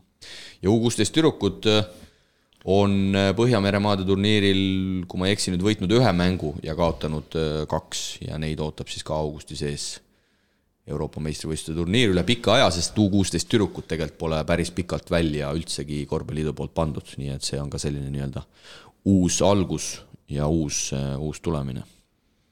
MM tuleb augustis, aga päris paljud mängijad on juba teada andnud, et nad ei osale. Leedut ei aita Sabonis, Kreekat ei aita Slovkas, Vembanjama ei aita Prantsusmaad, Vembanjama siis drafti esimene valik. James Nagy kusjuures Barcelonast drafti 3. valik. Vaatasin ka päris huvitav. Nii et näis, mida siis Vembanjama NBA-s teeb. Ja MM peetakse siis Jaapanis, Filipiinidel, Indoneesias, algab 25. augustil. Ja sellest kõigest me saame ilmselt veel siin palju kokku tulles rääkida, aga jälle huvitav turniir on ees ootamas, Ameerika läheb väga noore koosseisuga ja vaates, et Ameerika U19 MM-il eile jäi lausa 4. pronksimäng kaotati veel ka Türgile, siis Kristo jutul võib jumet olla, et Euroopa ja muu maailm hakkab aina rohkem nii-öelda pildile ronima. No ära kiida. Ma sen ikka välismeediast ikka vaatan ja kuulan. Ja naiste EM sai ka läbi ja naiste EM-i, ma ei tea, kas nüüd üllatuslikult, aga võitis Belgia. Belgia on muidugi väga väga hea generatsioon ja esimest korda siis Belgia tuli Euroopa meistriks, olid seal Hispaania vastu finaalis päris korralikus kaotusseisus, aga tegid lõppu 12-2 vahespurdi ja võtsid 64-58 võidu, nii et Belgia on siis nüüdsest valitsev Euroopa meister. Pronksi kohtumises Prantsusmaa oli parem Ungarist, nii et Prantsusmaa jäeti üldse siis finaalist välja. Tõmbame otsad kokku, Saage juba haigutab. Tõmbame kokku ja me peame... Sa ei ole harjunud nii palju järjest tööd tegema. Ei ole jah, ja me peame ju vaikselt hakkama juba juuksuri aegu ja panema, me läheme ju teatrisse. Jaa, mis see oli? Korvpall on saatanast siis. Neljapäeval Tartu...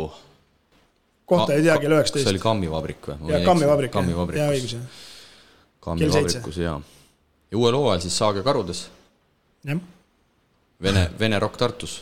Ei tea veel. No see on ikka ka, jah. Ei, aga miks mitte? Tõnis Peil liitub Rock Tartuga? Ei jäägi karudesse? Ei. Miks nii? No elab ju Lähtel, et päris pikk maa käia. Okay. Pidid sahinad käivad, tähendab, ja seal oli veel igasugu vendas. Ühesõnaga madalamate liigade klatši ka natuke siia saate? Natuke lõppu ja et vaatame, mis see... Aga sa liigud kogu aeg nagu siis Jõgeva, Tartu, varsti oled Valgas, tehaks uus sats? Valga veelgitud tagasi. Valga, kas oli Valga Inkassa ka kunagi või? Oli küll CK Inkassa. On ju, eks. Olgu. Tänud kõikidele kuulajatele, kes leidsid aja, et kogu see saade ära kuulata. Tõmbame siinkohal joone alla ning kui kõik läheb plaanipäraselt, siis oleme kas varem või hiljem taas teie kõrvus tagasi. Olge mõnusad. Ela Unibet TV-ga kaasa suurimate korvpalliliigade mängudele. Unibet, mängumeestelt mängumeestele.